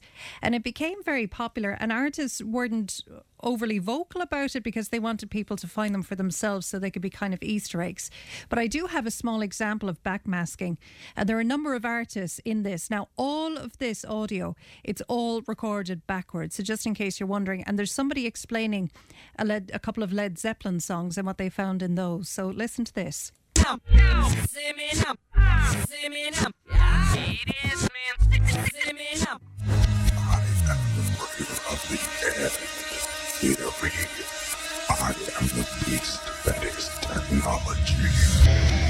Backwards it says, "Here's to my sweet Satan."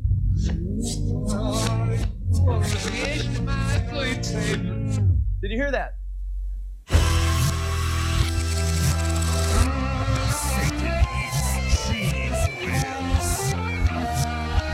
Listen carefully. It says, "I want to live it backwards like the Zepp, whose power is Satan."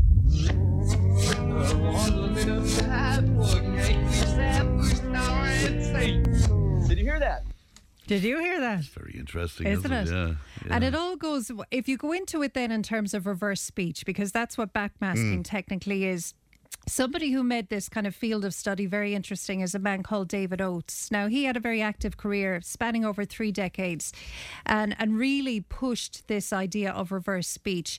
He developed new theories on it and designed therapeutic and training techniques. He published several books on reverse speech called Beyond Backward Masking, Voices from the Unconscious, and It's Only a Metaphor, also numerous tapes and training manuals. And what's the point there, Ellie? Is that subliminally in some way these hidden voices could affect you? Or yes. Could David Oates believes that we have 2 modes of speech. We've one that's spoken with the conscious mind, that's forward spoken, and one that's spoken with the subconscious mind, and that goes backwards. Wow.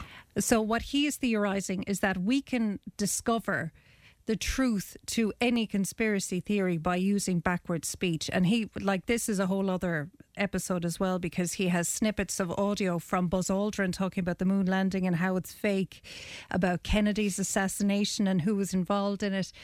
Interviews that are snippets of audio he took from Lee Harvey Oswald showing that he didn't actually kill Kennedy. Even the John Benet Ramsey case, he claims he solved that from backwards speech. Now, he's interesting, and we could do a whole thing on this, but, he's not alone in this, because the CIA were actively investigating this for many, many years. I think spent much of the 60s and 70s investigating backward speech. And David Oates actually was also... Well, he claims he was targeted by the CIA, that his business premises, his home, were routinely vandalised and burglarised to get rid of any evidence that he had. So there is, even though people might dismiss it as, it's just noise and you're trying to find sense within the noise, and that's what you're doing, that it doesn't... You remind me of something similar in that bass players for years, they drove themselves nuts trying to learn the bass solo on Graceland. Why so? Because it's so difficult and so out there. And then, of course, everybody discovered after a while the bass solo was actually reversed. And that's why it was just...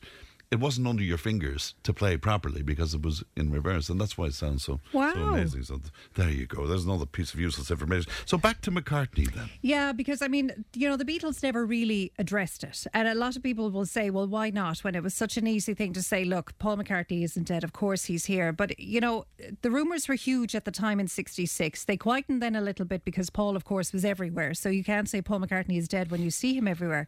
But they resurfaced again in '69 when, remember, McCartney went through this phase where he shunned everything and he kind of went into India, he did, and all of that. Yeah, but I suppose the Beatles then, in terms of intentionally putting backward lyrics in songs, they never admitted to that either. And there's two big reasons for that. One is that there was a huge increase in album sales as a result of it, because people were buying albums to look for the hidden messages.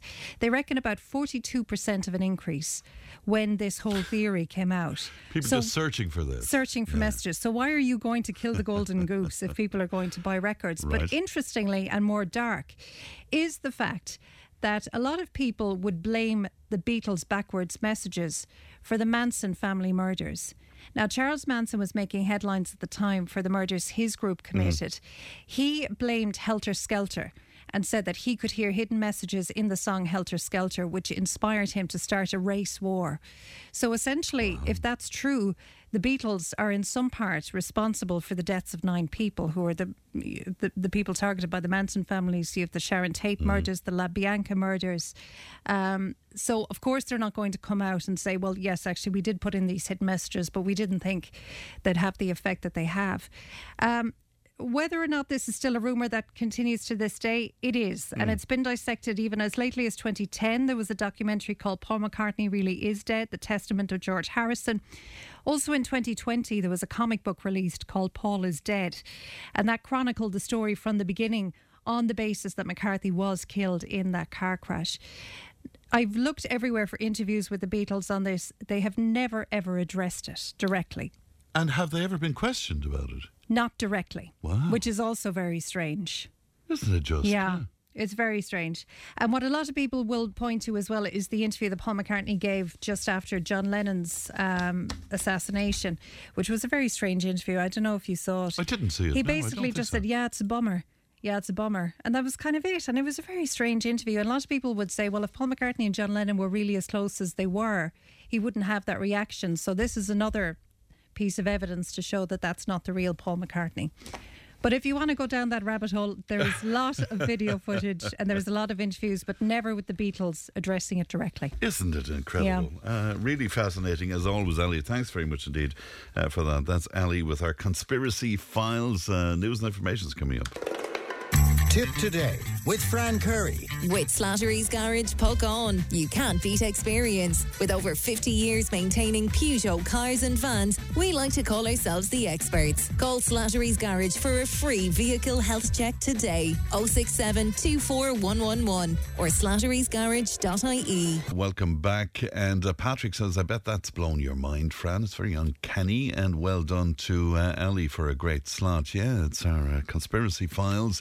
And people are fascinated by them for sure. Thanks for that, Patrick. Laura was on to us as well, saying, well done to Ali. I always enjoy this slot and I find it very, very interesting indeed.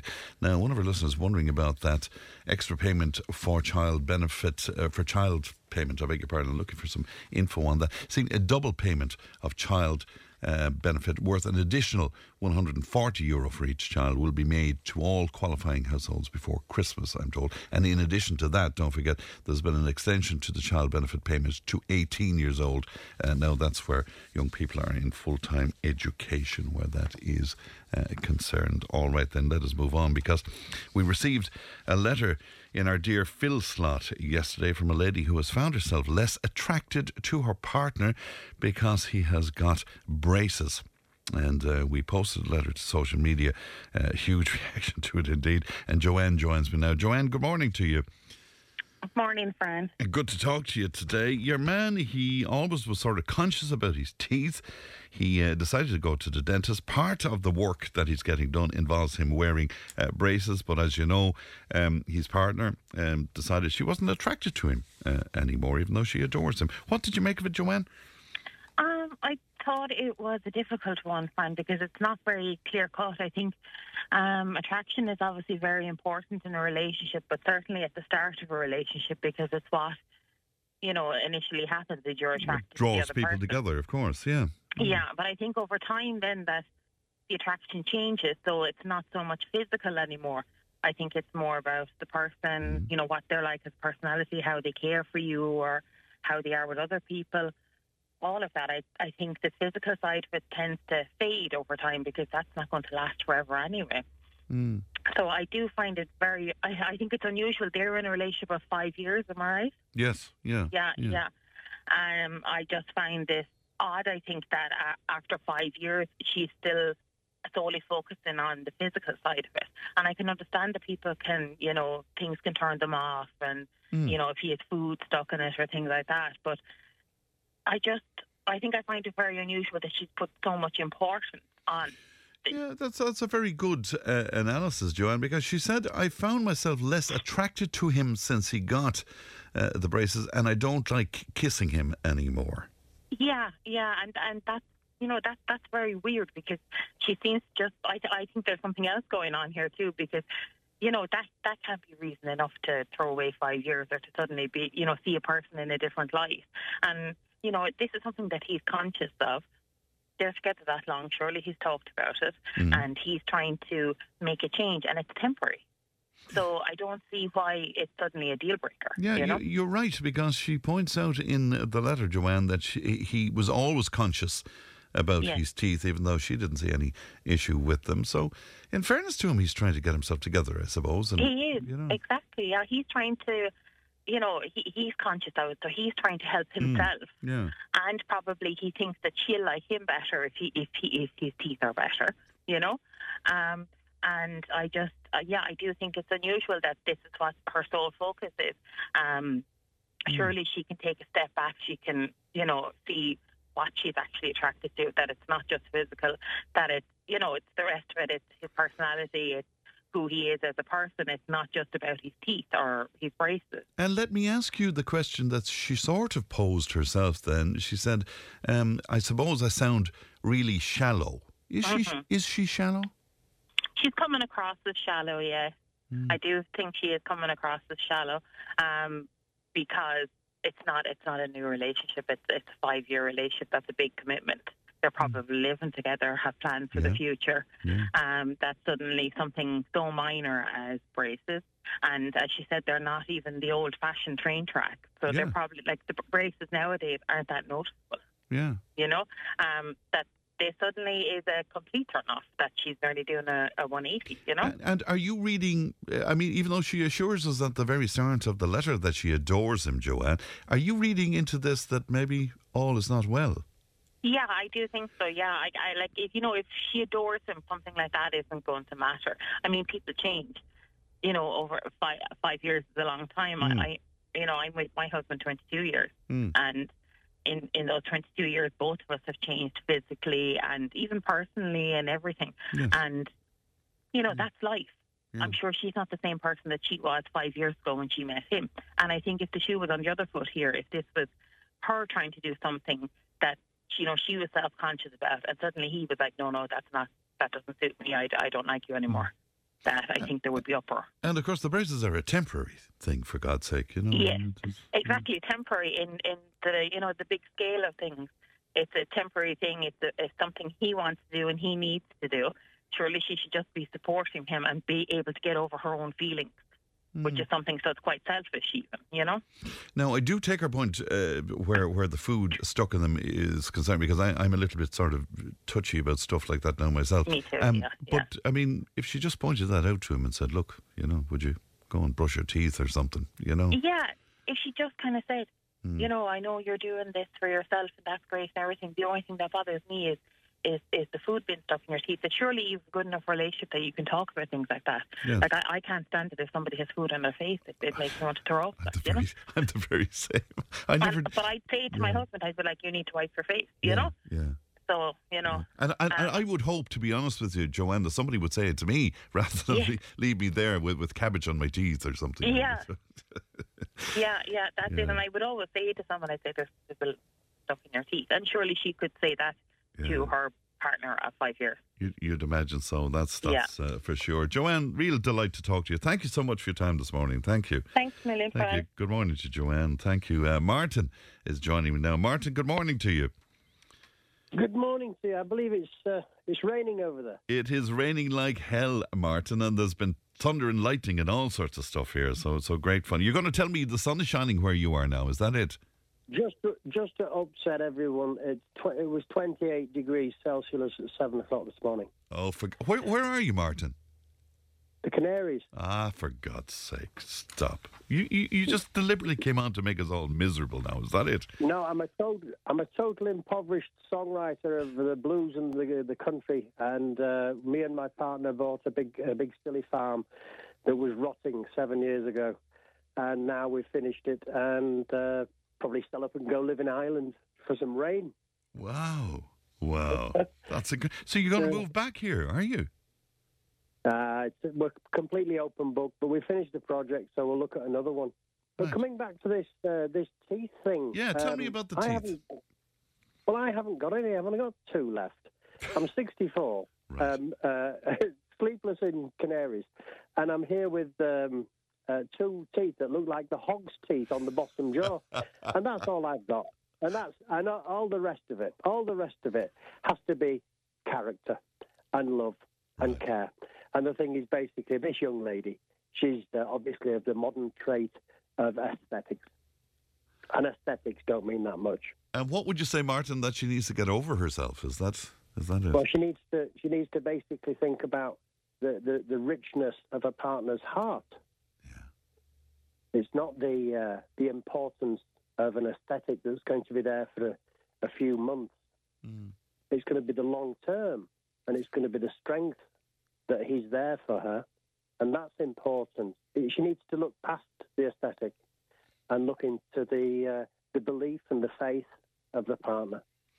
And it's just an old man's opinion. And what she's a very valid opinion as well. And the fact she says that, looking at him with the food stuck in it makes her sick. She's less attracted to him now. She doesn't like kissing him anymore.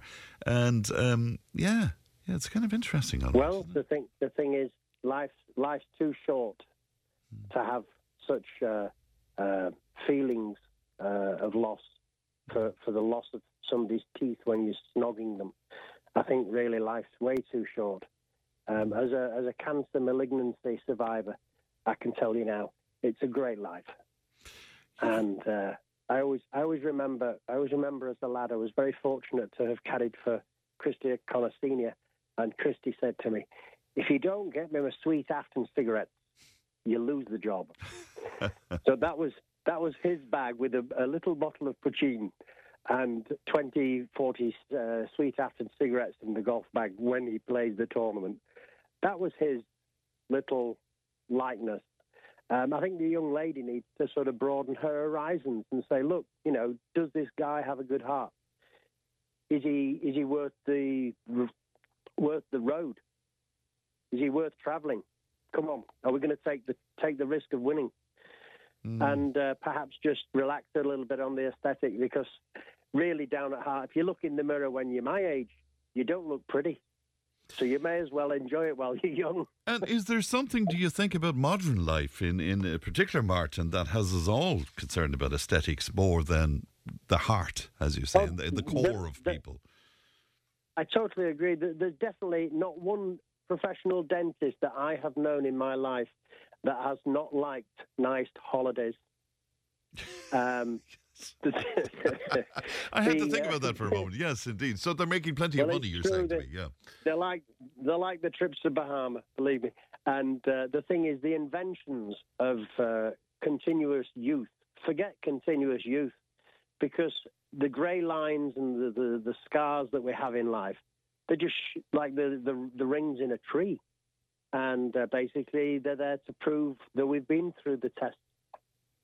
So basically, nowadays, it's, I must look pretty, I must look pretty. Well, at some stage, they don't look pretty.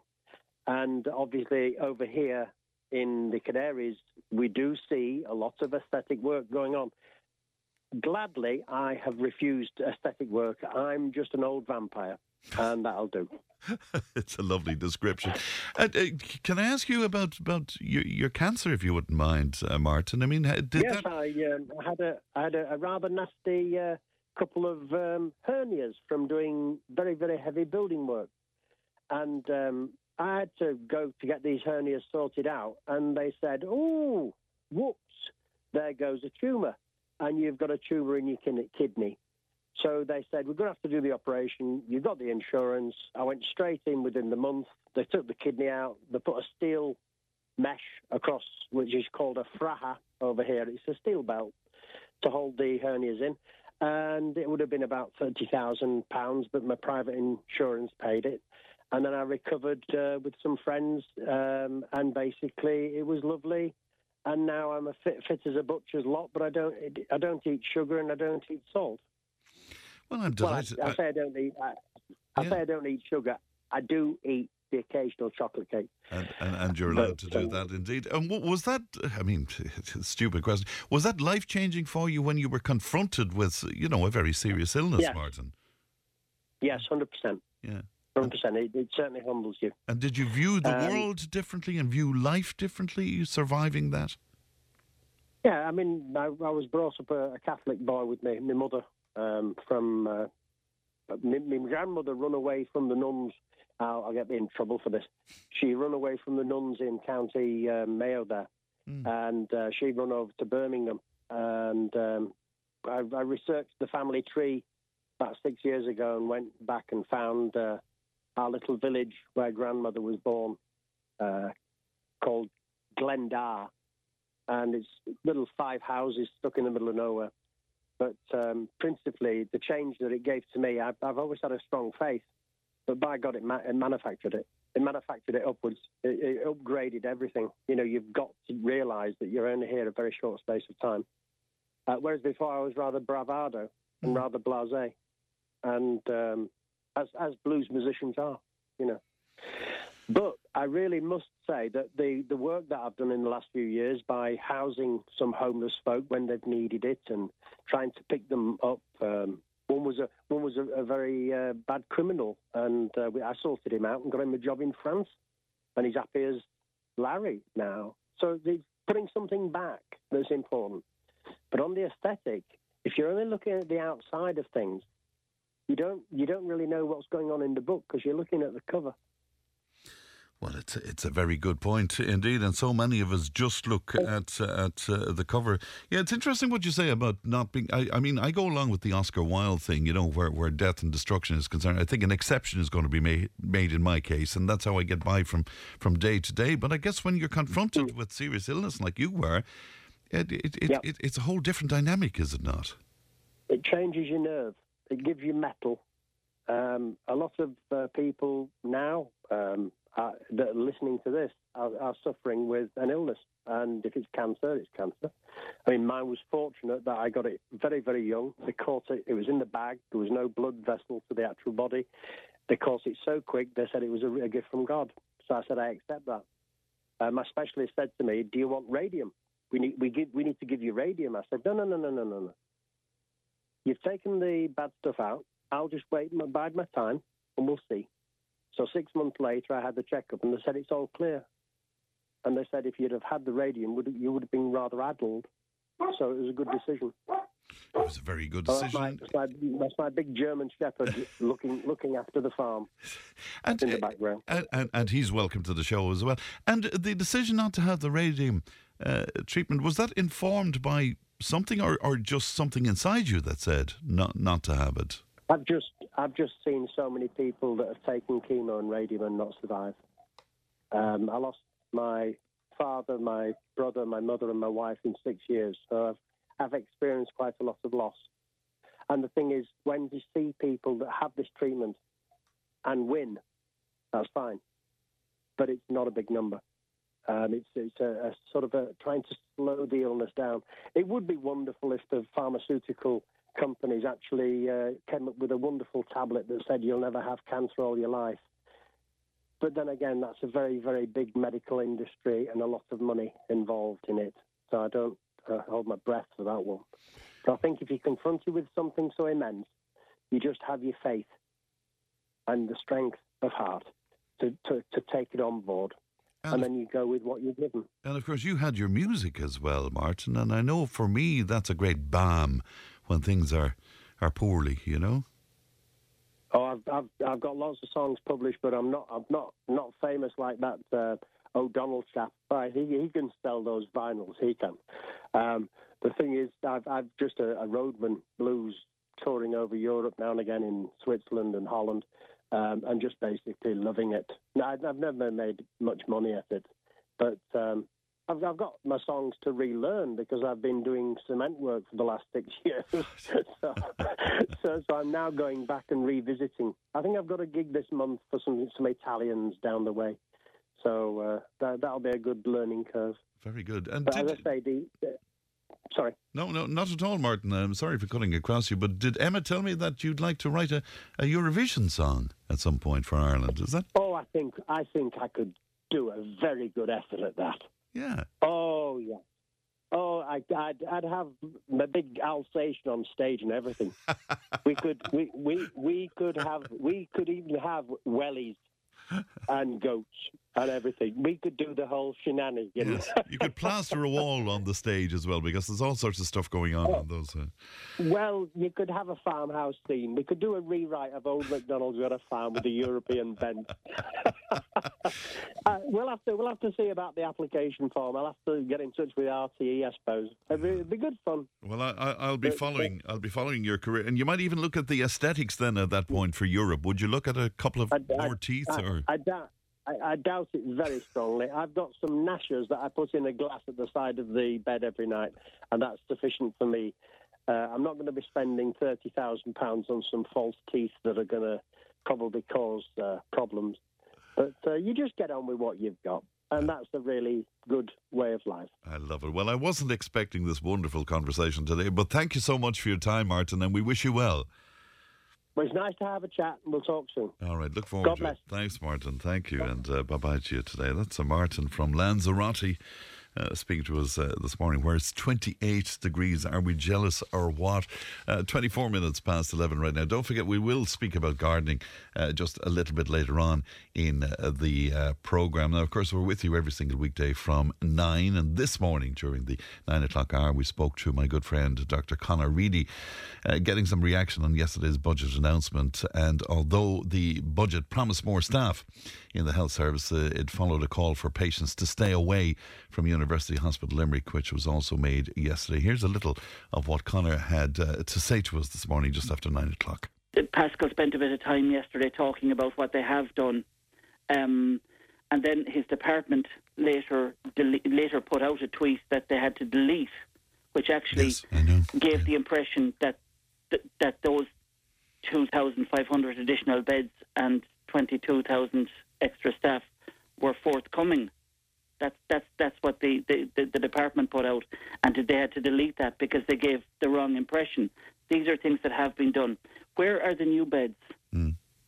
We know, you see, for some of us in health campaigners, Fran, and in Nina Needs at A&E, we wouldn't be really saying, is there a need for... We're not as concerned with new money in the budget as we are concerned about what's happening, the existing money. Where is it going? Where is it going, indeed? And what is it now? 22.5 billion euro of a budget for health, and some transparency would be good, wouldn't it? Don't forget, we have gardening before the end of the programme. If you have a gardening query, please 083 311 3311. The winner of our €100 voucher for Mister's clearance sale at Kilcorn Lodge Hotel. The winner is Geraldine Harrison. Well done to you, Geraldine, and I hope you enjoy spending that €100 voucher. And of course, that clearance sale starts in Kilcorn Lodge Hotel tomorrow, and all sorts of great bargains there, I'm assured. Tipp FM's Tip Today with Fran Curry. In association with Slattery's of Pecan, Tipperary's main Peugeot dealer. Slattery's Garage Pecan, the name you can trust for over 50 years in the Premier County. Slattery'sGarage.ie. Now, a listener says, I noticed Fran didn't say anything about what it's costing to look after the Ukrainian asylum seekers. Just because none of our contributors brought it up, but let me bring it to you if you're interested, because it's quite a sum, all right. Spending on assisting the people fleeing the war in Ukraine is to rise to an estimated €2.5 billion next year. That's up about $2 billion this year. That's according to the expenditure report published alongside the budget, I'm told, and the amount spent in 2022 was $1 billion. But the estimate this time round is €2.5 billion. 1800 938 007. Now, speaking of the budget, Kate was in touch. Good morning to you, Kate. Good morning, Fran. Good to talk to you today, Kate. The carers aspect of the budget is what's concerning you, Kate. Are you a carer yourself, Kate? Yes, indeed. And I'm an advocate for all carers. Right. But I have to say, we're lucky to have Tipp today and to have yourself there, who is a realist and can understand, what the implications are for people, caring for loved ones. And I'd like to say, is there anyone out there that can see in any sector of the community that is getting €6 in the budget? There isn't. That's the half carers allowance, I think. That's right, yes. Half carers allowance. And where has where has it been lost? Where has carers allowance been lost in the system?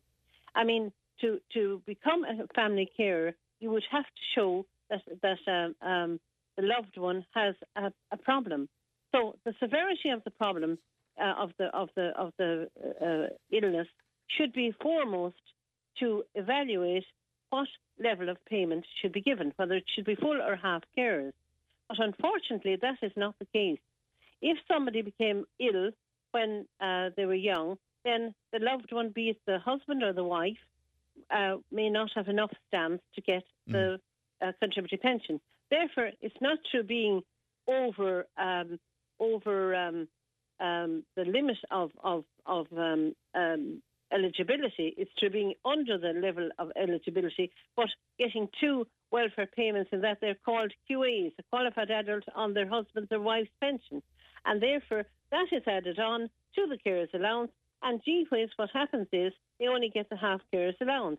And that is grossly unfair. It's nothing to do with the severity, with the 24/7 care that is demanded by those with cardiovascular disease, dementia, Parkinson's disease, and they're all very serious illnesses. And in that, it demands, that they try and keep VHI or some health insurance, which all has gone up, Fran, in 2024. We know that. 4.8% with VHI in September, and again in October, 7%, which is going to face all those that are caring for their loved ones. And you spoke to me in the past, though, about how you would sacrifice other things to have that insurance because it's so important to you, Kate. Well, you see, and a lot of people that are in the same position, because otherwise you'd be on a waiting list and your loved one would have passed away. It's as simple as that, Fran. And, it's a catch-22 situation. But the system is failing us, and I'm calling for a delegation to go to the Minister urgently to state the facts, the reality of the facts. And really and truly, I think there should be an appeal against the rate of payment. It is an insult when it's something to do with illness, and also the fact that there is a real draw on electricity and on washing if you have somebody in nappies, and also on kerosene, because as Richie Malloy pointed out, there has to be heat in the house all the time. And he's a wonderful advocate as well he's the manager there for Family Carers Ireland. And every year it's an uphill battle, Fran, because you can't get through to Family Carers Ireland themselves. I rang several times and I wanted to speak to somebody who was in authority and told, at a meeting or gone out and ring again. I kept ringing until I just didn't get any reply then in the end. And the next thing was the actual submission was done. But they're not contacting those carers that can have an input into what is necessary for their loved ones. This is the problem. Richie also made the point, Kate, and I'm sure you'll agree, it's not helpful at all that carers are lumped in with other social welfare recipients because, of course, it confuses things and it muddies the water, does it not? Yes. Well, you see, what they're lumped in with is the pension. Yes. They're put in with the pension.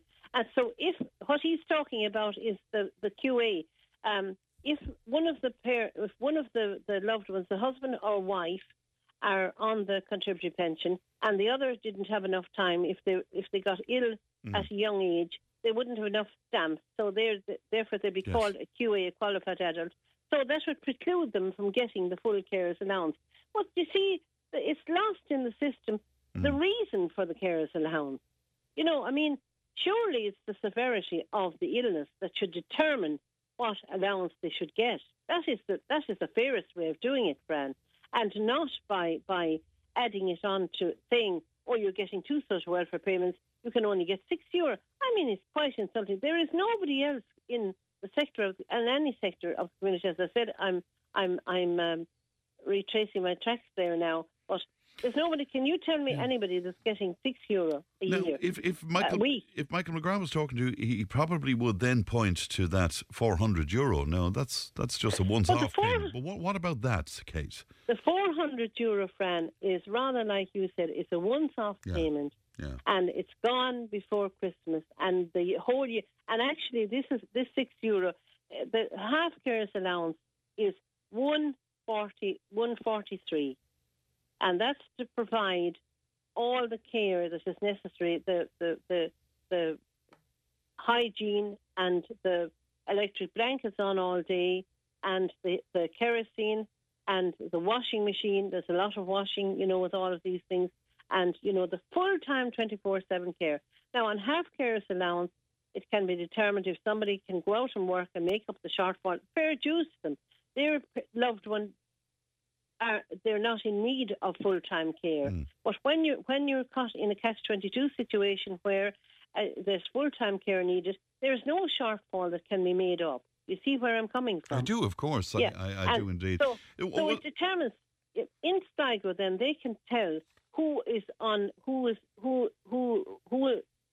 in the area of necessity of full-time care, because they can see it.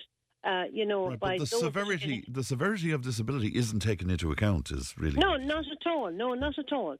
It's down to, as Richie Malloy said, it's down to the calculation of if one is a qualified adult on the other pension, and that even gives them a lower income altogether. I think the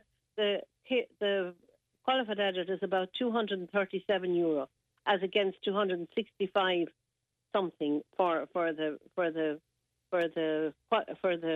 contributory pension, and that will go up by €12. But you see, the half carers, the full carers will go up by €12, but the half carers will go up by €6, even though you're doing a 24/7 care. So I'm calling for a delegation to go up to meet the minister and state the reality of the facts. And I'm also saying that there should be an appeal there for the rate of payment to be changed. It's not fair. But you're making a good point, because when I look down through all of the information I have here in front of me, the people who have probably done best out of the budget would be the loudest, the people who are able to lobby, the people with lobbying groups and all of that. Is that where you fall down, Kate? Is that where it is? That's where we fail. Even I was going to a meeting with a TD, and there was another meeting with another TD. But unfortunately, Richie would tell you I could not go because I had my loved one in the car.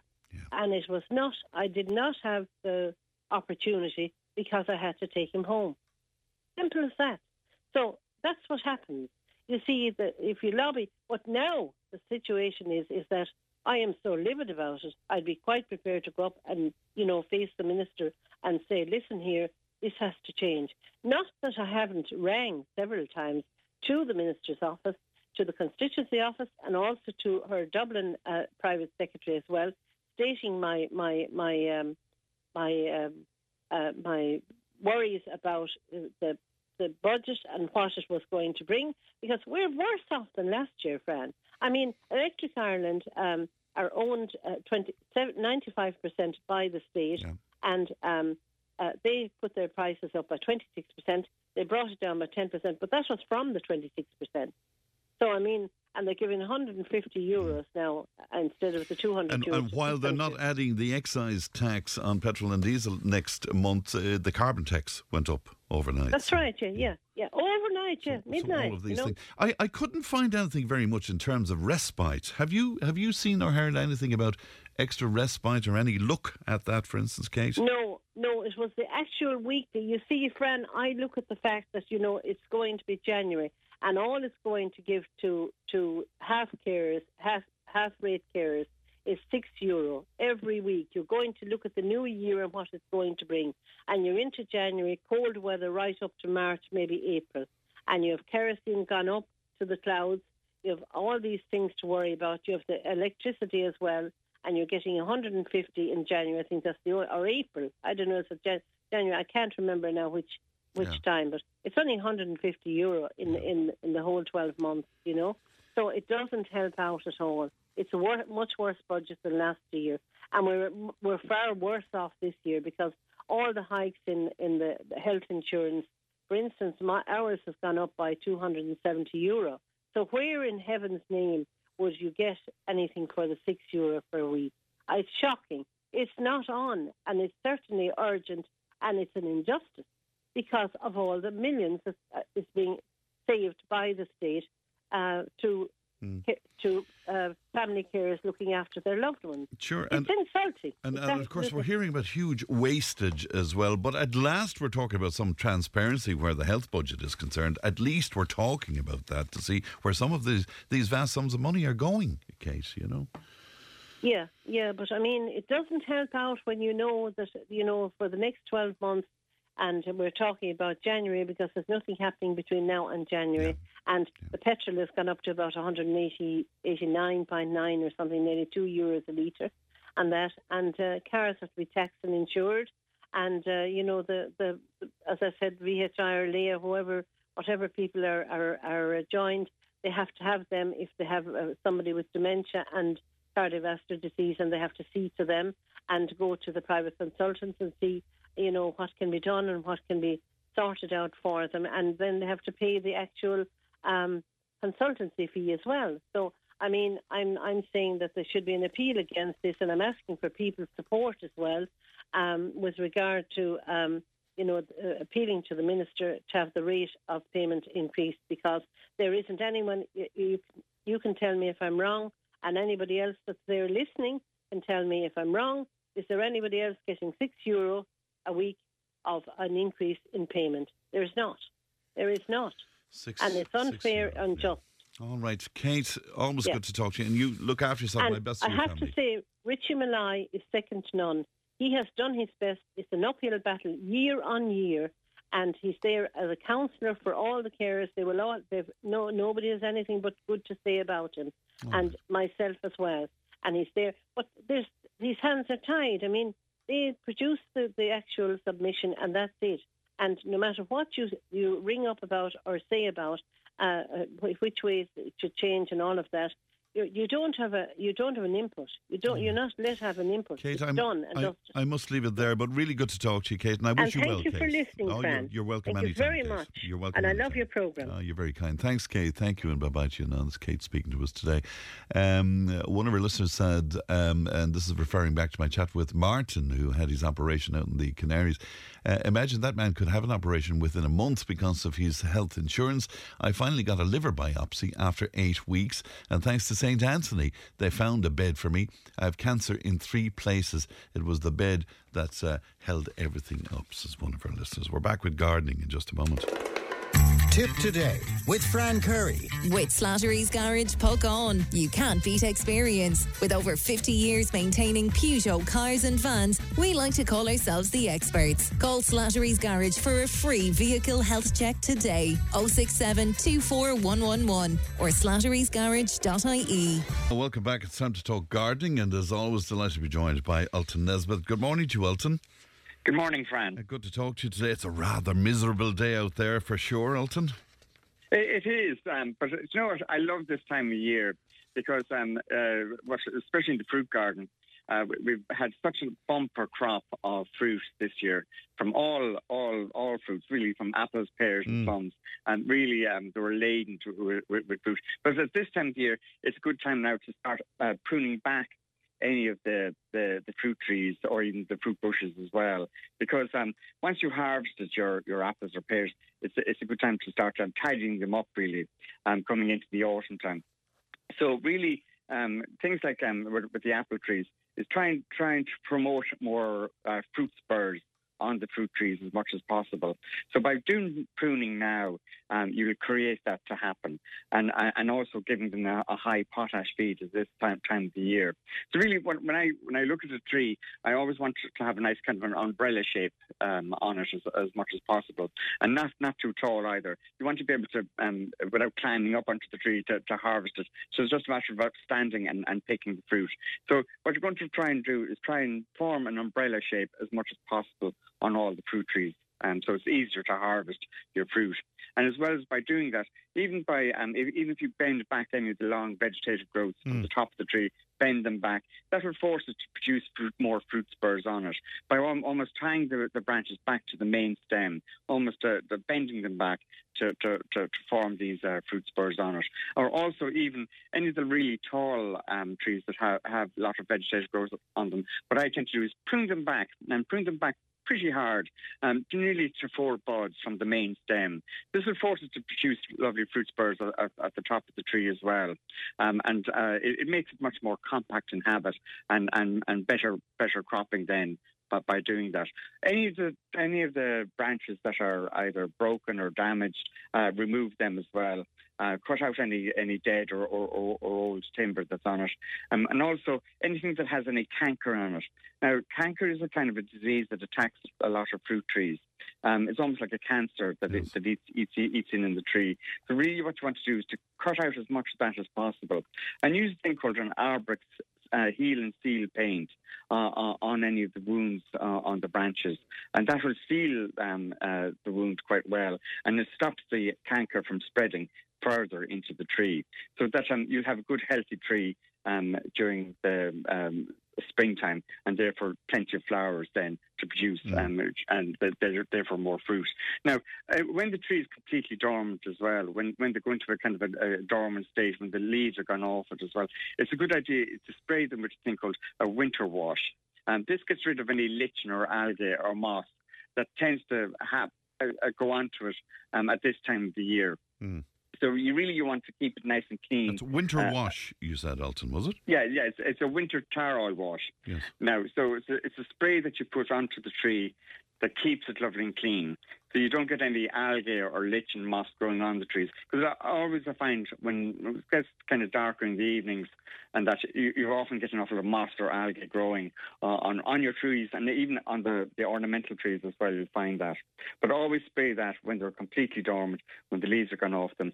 It's the best time to do it.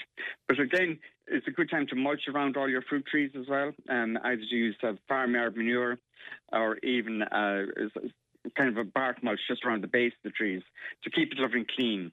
And also feed with the sulphate of potash, just a fistful around each tree, just to promote more flowers in the tree as well. If you find the trees are very rusty, or there's a kind of a rust on the foliage, a magnesium salt is a good thing to feed them as well. This just gives them more disease resistance to kind of rusts and funguses that may be attacking the trees as well. Now, I mean, I've never seen that this year has been particularly good for fruit. The amount of pears and plums and even apples that have been produced, because it was so mild. A lot of fruit trees, if they're in a very exposed area and if they get a late frost, it tends to burn off the flowers quite easily.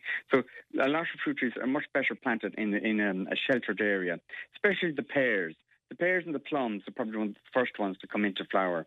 So it's a good idea is to have those planted near either a wall or even amongst other trees. And that protects them from any hard frost once the flowers come on it. Pears are nice growing up against a lovely wall, a hot wall, and that encourages them to fruit an awful lot better for you. Pears are a good variety, a self-pollinated variety.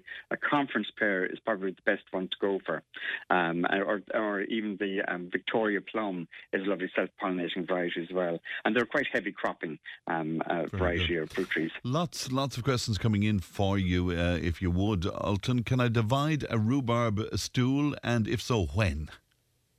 You can. Now, the leaves are dying back on the rhubarb, and it's very important to allow it to die back naturally as much as possible. Remove any old stems or leaves that are on it that are completely died back. And then lift and divide, and always take the outer eyes from the rhubarb stool. Because the centre of the rhubarb stool is generally dead, the centre part of it, so it's the outer eyes that you want. So you lift and divide those. Now use a sharp spade to divide them, and always keep the eyes when you're transplanting them above the soil. So I mean, have them kind of planted proudly above the soil, so that they're not too deeply planted. This keeps the crown above the soil, so that then it produces plenty of stems for you. Now with rhubarb, you really tend to leave them for the first year to let them build up enough energy and strength then that you can harvest next year, the following year afterwards, to harvest from them. So leave them for the first year without harvesting, and then harvest the second year afterwards. Rhubarb is quite good to grow. Timberley early is a very good variety to grow. It's quite a vigorous one. If you find that the stems are a little bit thin, sometimes what happens is that there's a lack of ammonia. So even if you put down sulfate of ammonia at the base of the stools after transplanting them, that gives them much more vigour and better foliage and better stems. Another listener wondering if Grissellenia is suitable to grow near a fence in my back garden. Could you recommend something that doesn't grow very high and can be easily maintained? So Grissellenia? Yeah, Grissellenia is a lovely hedge. Now it does tend to. It's quite a lovely full hedge, but it is frost sensitive. Every couple of years, let's say every 10 or 20 years, we do get a severe frost. It does kill them or cut them back down to ground level. So you really have to think about that. So Grissellenia, Escallonia are the two kind of evergreen hedges that are lovely for a low hedge, because the Grissellenia has that lovely light green colour, but the Escallonia has that lovely an abundance of flowers on it, which are particularly nice. But really, they are both frost sensitive. Other hedges that are a little bit harder or more hardier to grow and that are quite a low hedge are the lovely barbuses. I love the barbus. Barbus from Burgei, Ortopurpurea, is quite a lovely purple hedge, and it's quite dense as well. It's not an evergreen, but it has lovely foliage right through the whole summer. That lovely plum foliage that comes on it. And then at this time of the year, it's a fantastic autumn colour from it as well. So things like that are a little bit hardier, are quite to grow. Euonymus europaeus or Euonymus emerald or gold or silver queen are actually nice as a hedge as well. Yes, the frost hit us very hard with our Grissellenia some years ago. It really does devastate the hedge, that's for sure. Somebody else wants to ask you if you would recommend lifting echinacea plants for the winter, because I lost all of my plants last year, and I'm wondering what is the best for the new ones. Well, echinacea, they're generally quite an easy thing to grow. They're a lovely daisy type herbaceous perennial that come up. Now, really, what I would tend to do is mix in a silica sand where you're planting them. They do like good drainage. Because if it becomes too waterlogged and if it freezes on it, it tends to rot the stems. So if you add silica sand when you're putting them into the ground, that helps to keep them alive very well for you. Always plant them in a good sunny position as well. Full sun if at all possible, because the flowers get quite tall and they're quite a good display on them. They need full sun to develop really well. And really during the really very cold weather, or what I tend to do is I just mulch everything. I mulch all the herbaceous plants during the winter months. So January, February, March is to do either farmyard manure mulch around the plants, so that protects them from any severe frost as well. It's amazing the amount, even if you put a couple of inches of farmyard manure or even bark mulch at the base of the plants, that protects them, the stems from any severe frost damage. Echinaceas, Rebecchias, even the chrysanthemums and things like that, they grow quite easily if you mulch around them. All right, just a final quick one, if you would. You were talking about fruit trees earlier on. The right time to sow a new apple tree, one of our listeners wants to know. Again, this is a great time to do that. coming into the autumn time. There's lovely varieties that you can grow, and really with apples, it's a good thing to do is to have two other varieties really, so you get good pollination on them. So I mean, there's lovely one, the Cox Orange Pippin is a lovely deep red apple, very sweet apple, a Golden Delicious or Catcha. They're three good varieties to cross-pollinate together with. So really, and sometimes even if you can buy apple trees that will have two varieties on them, which is quite good as well.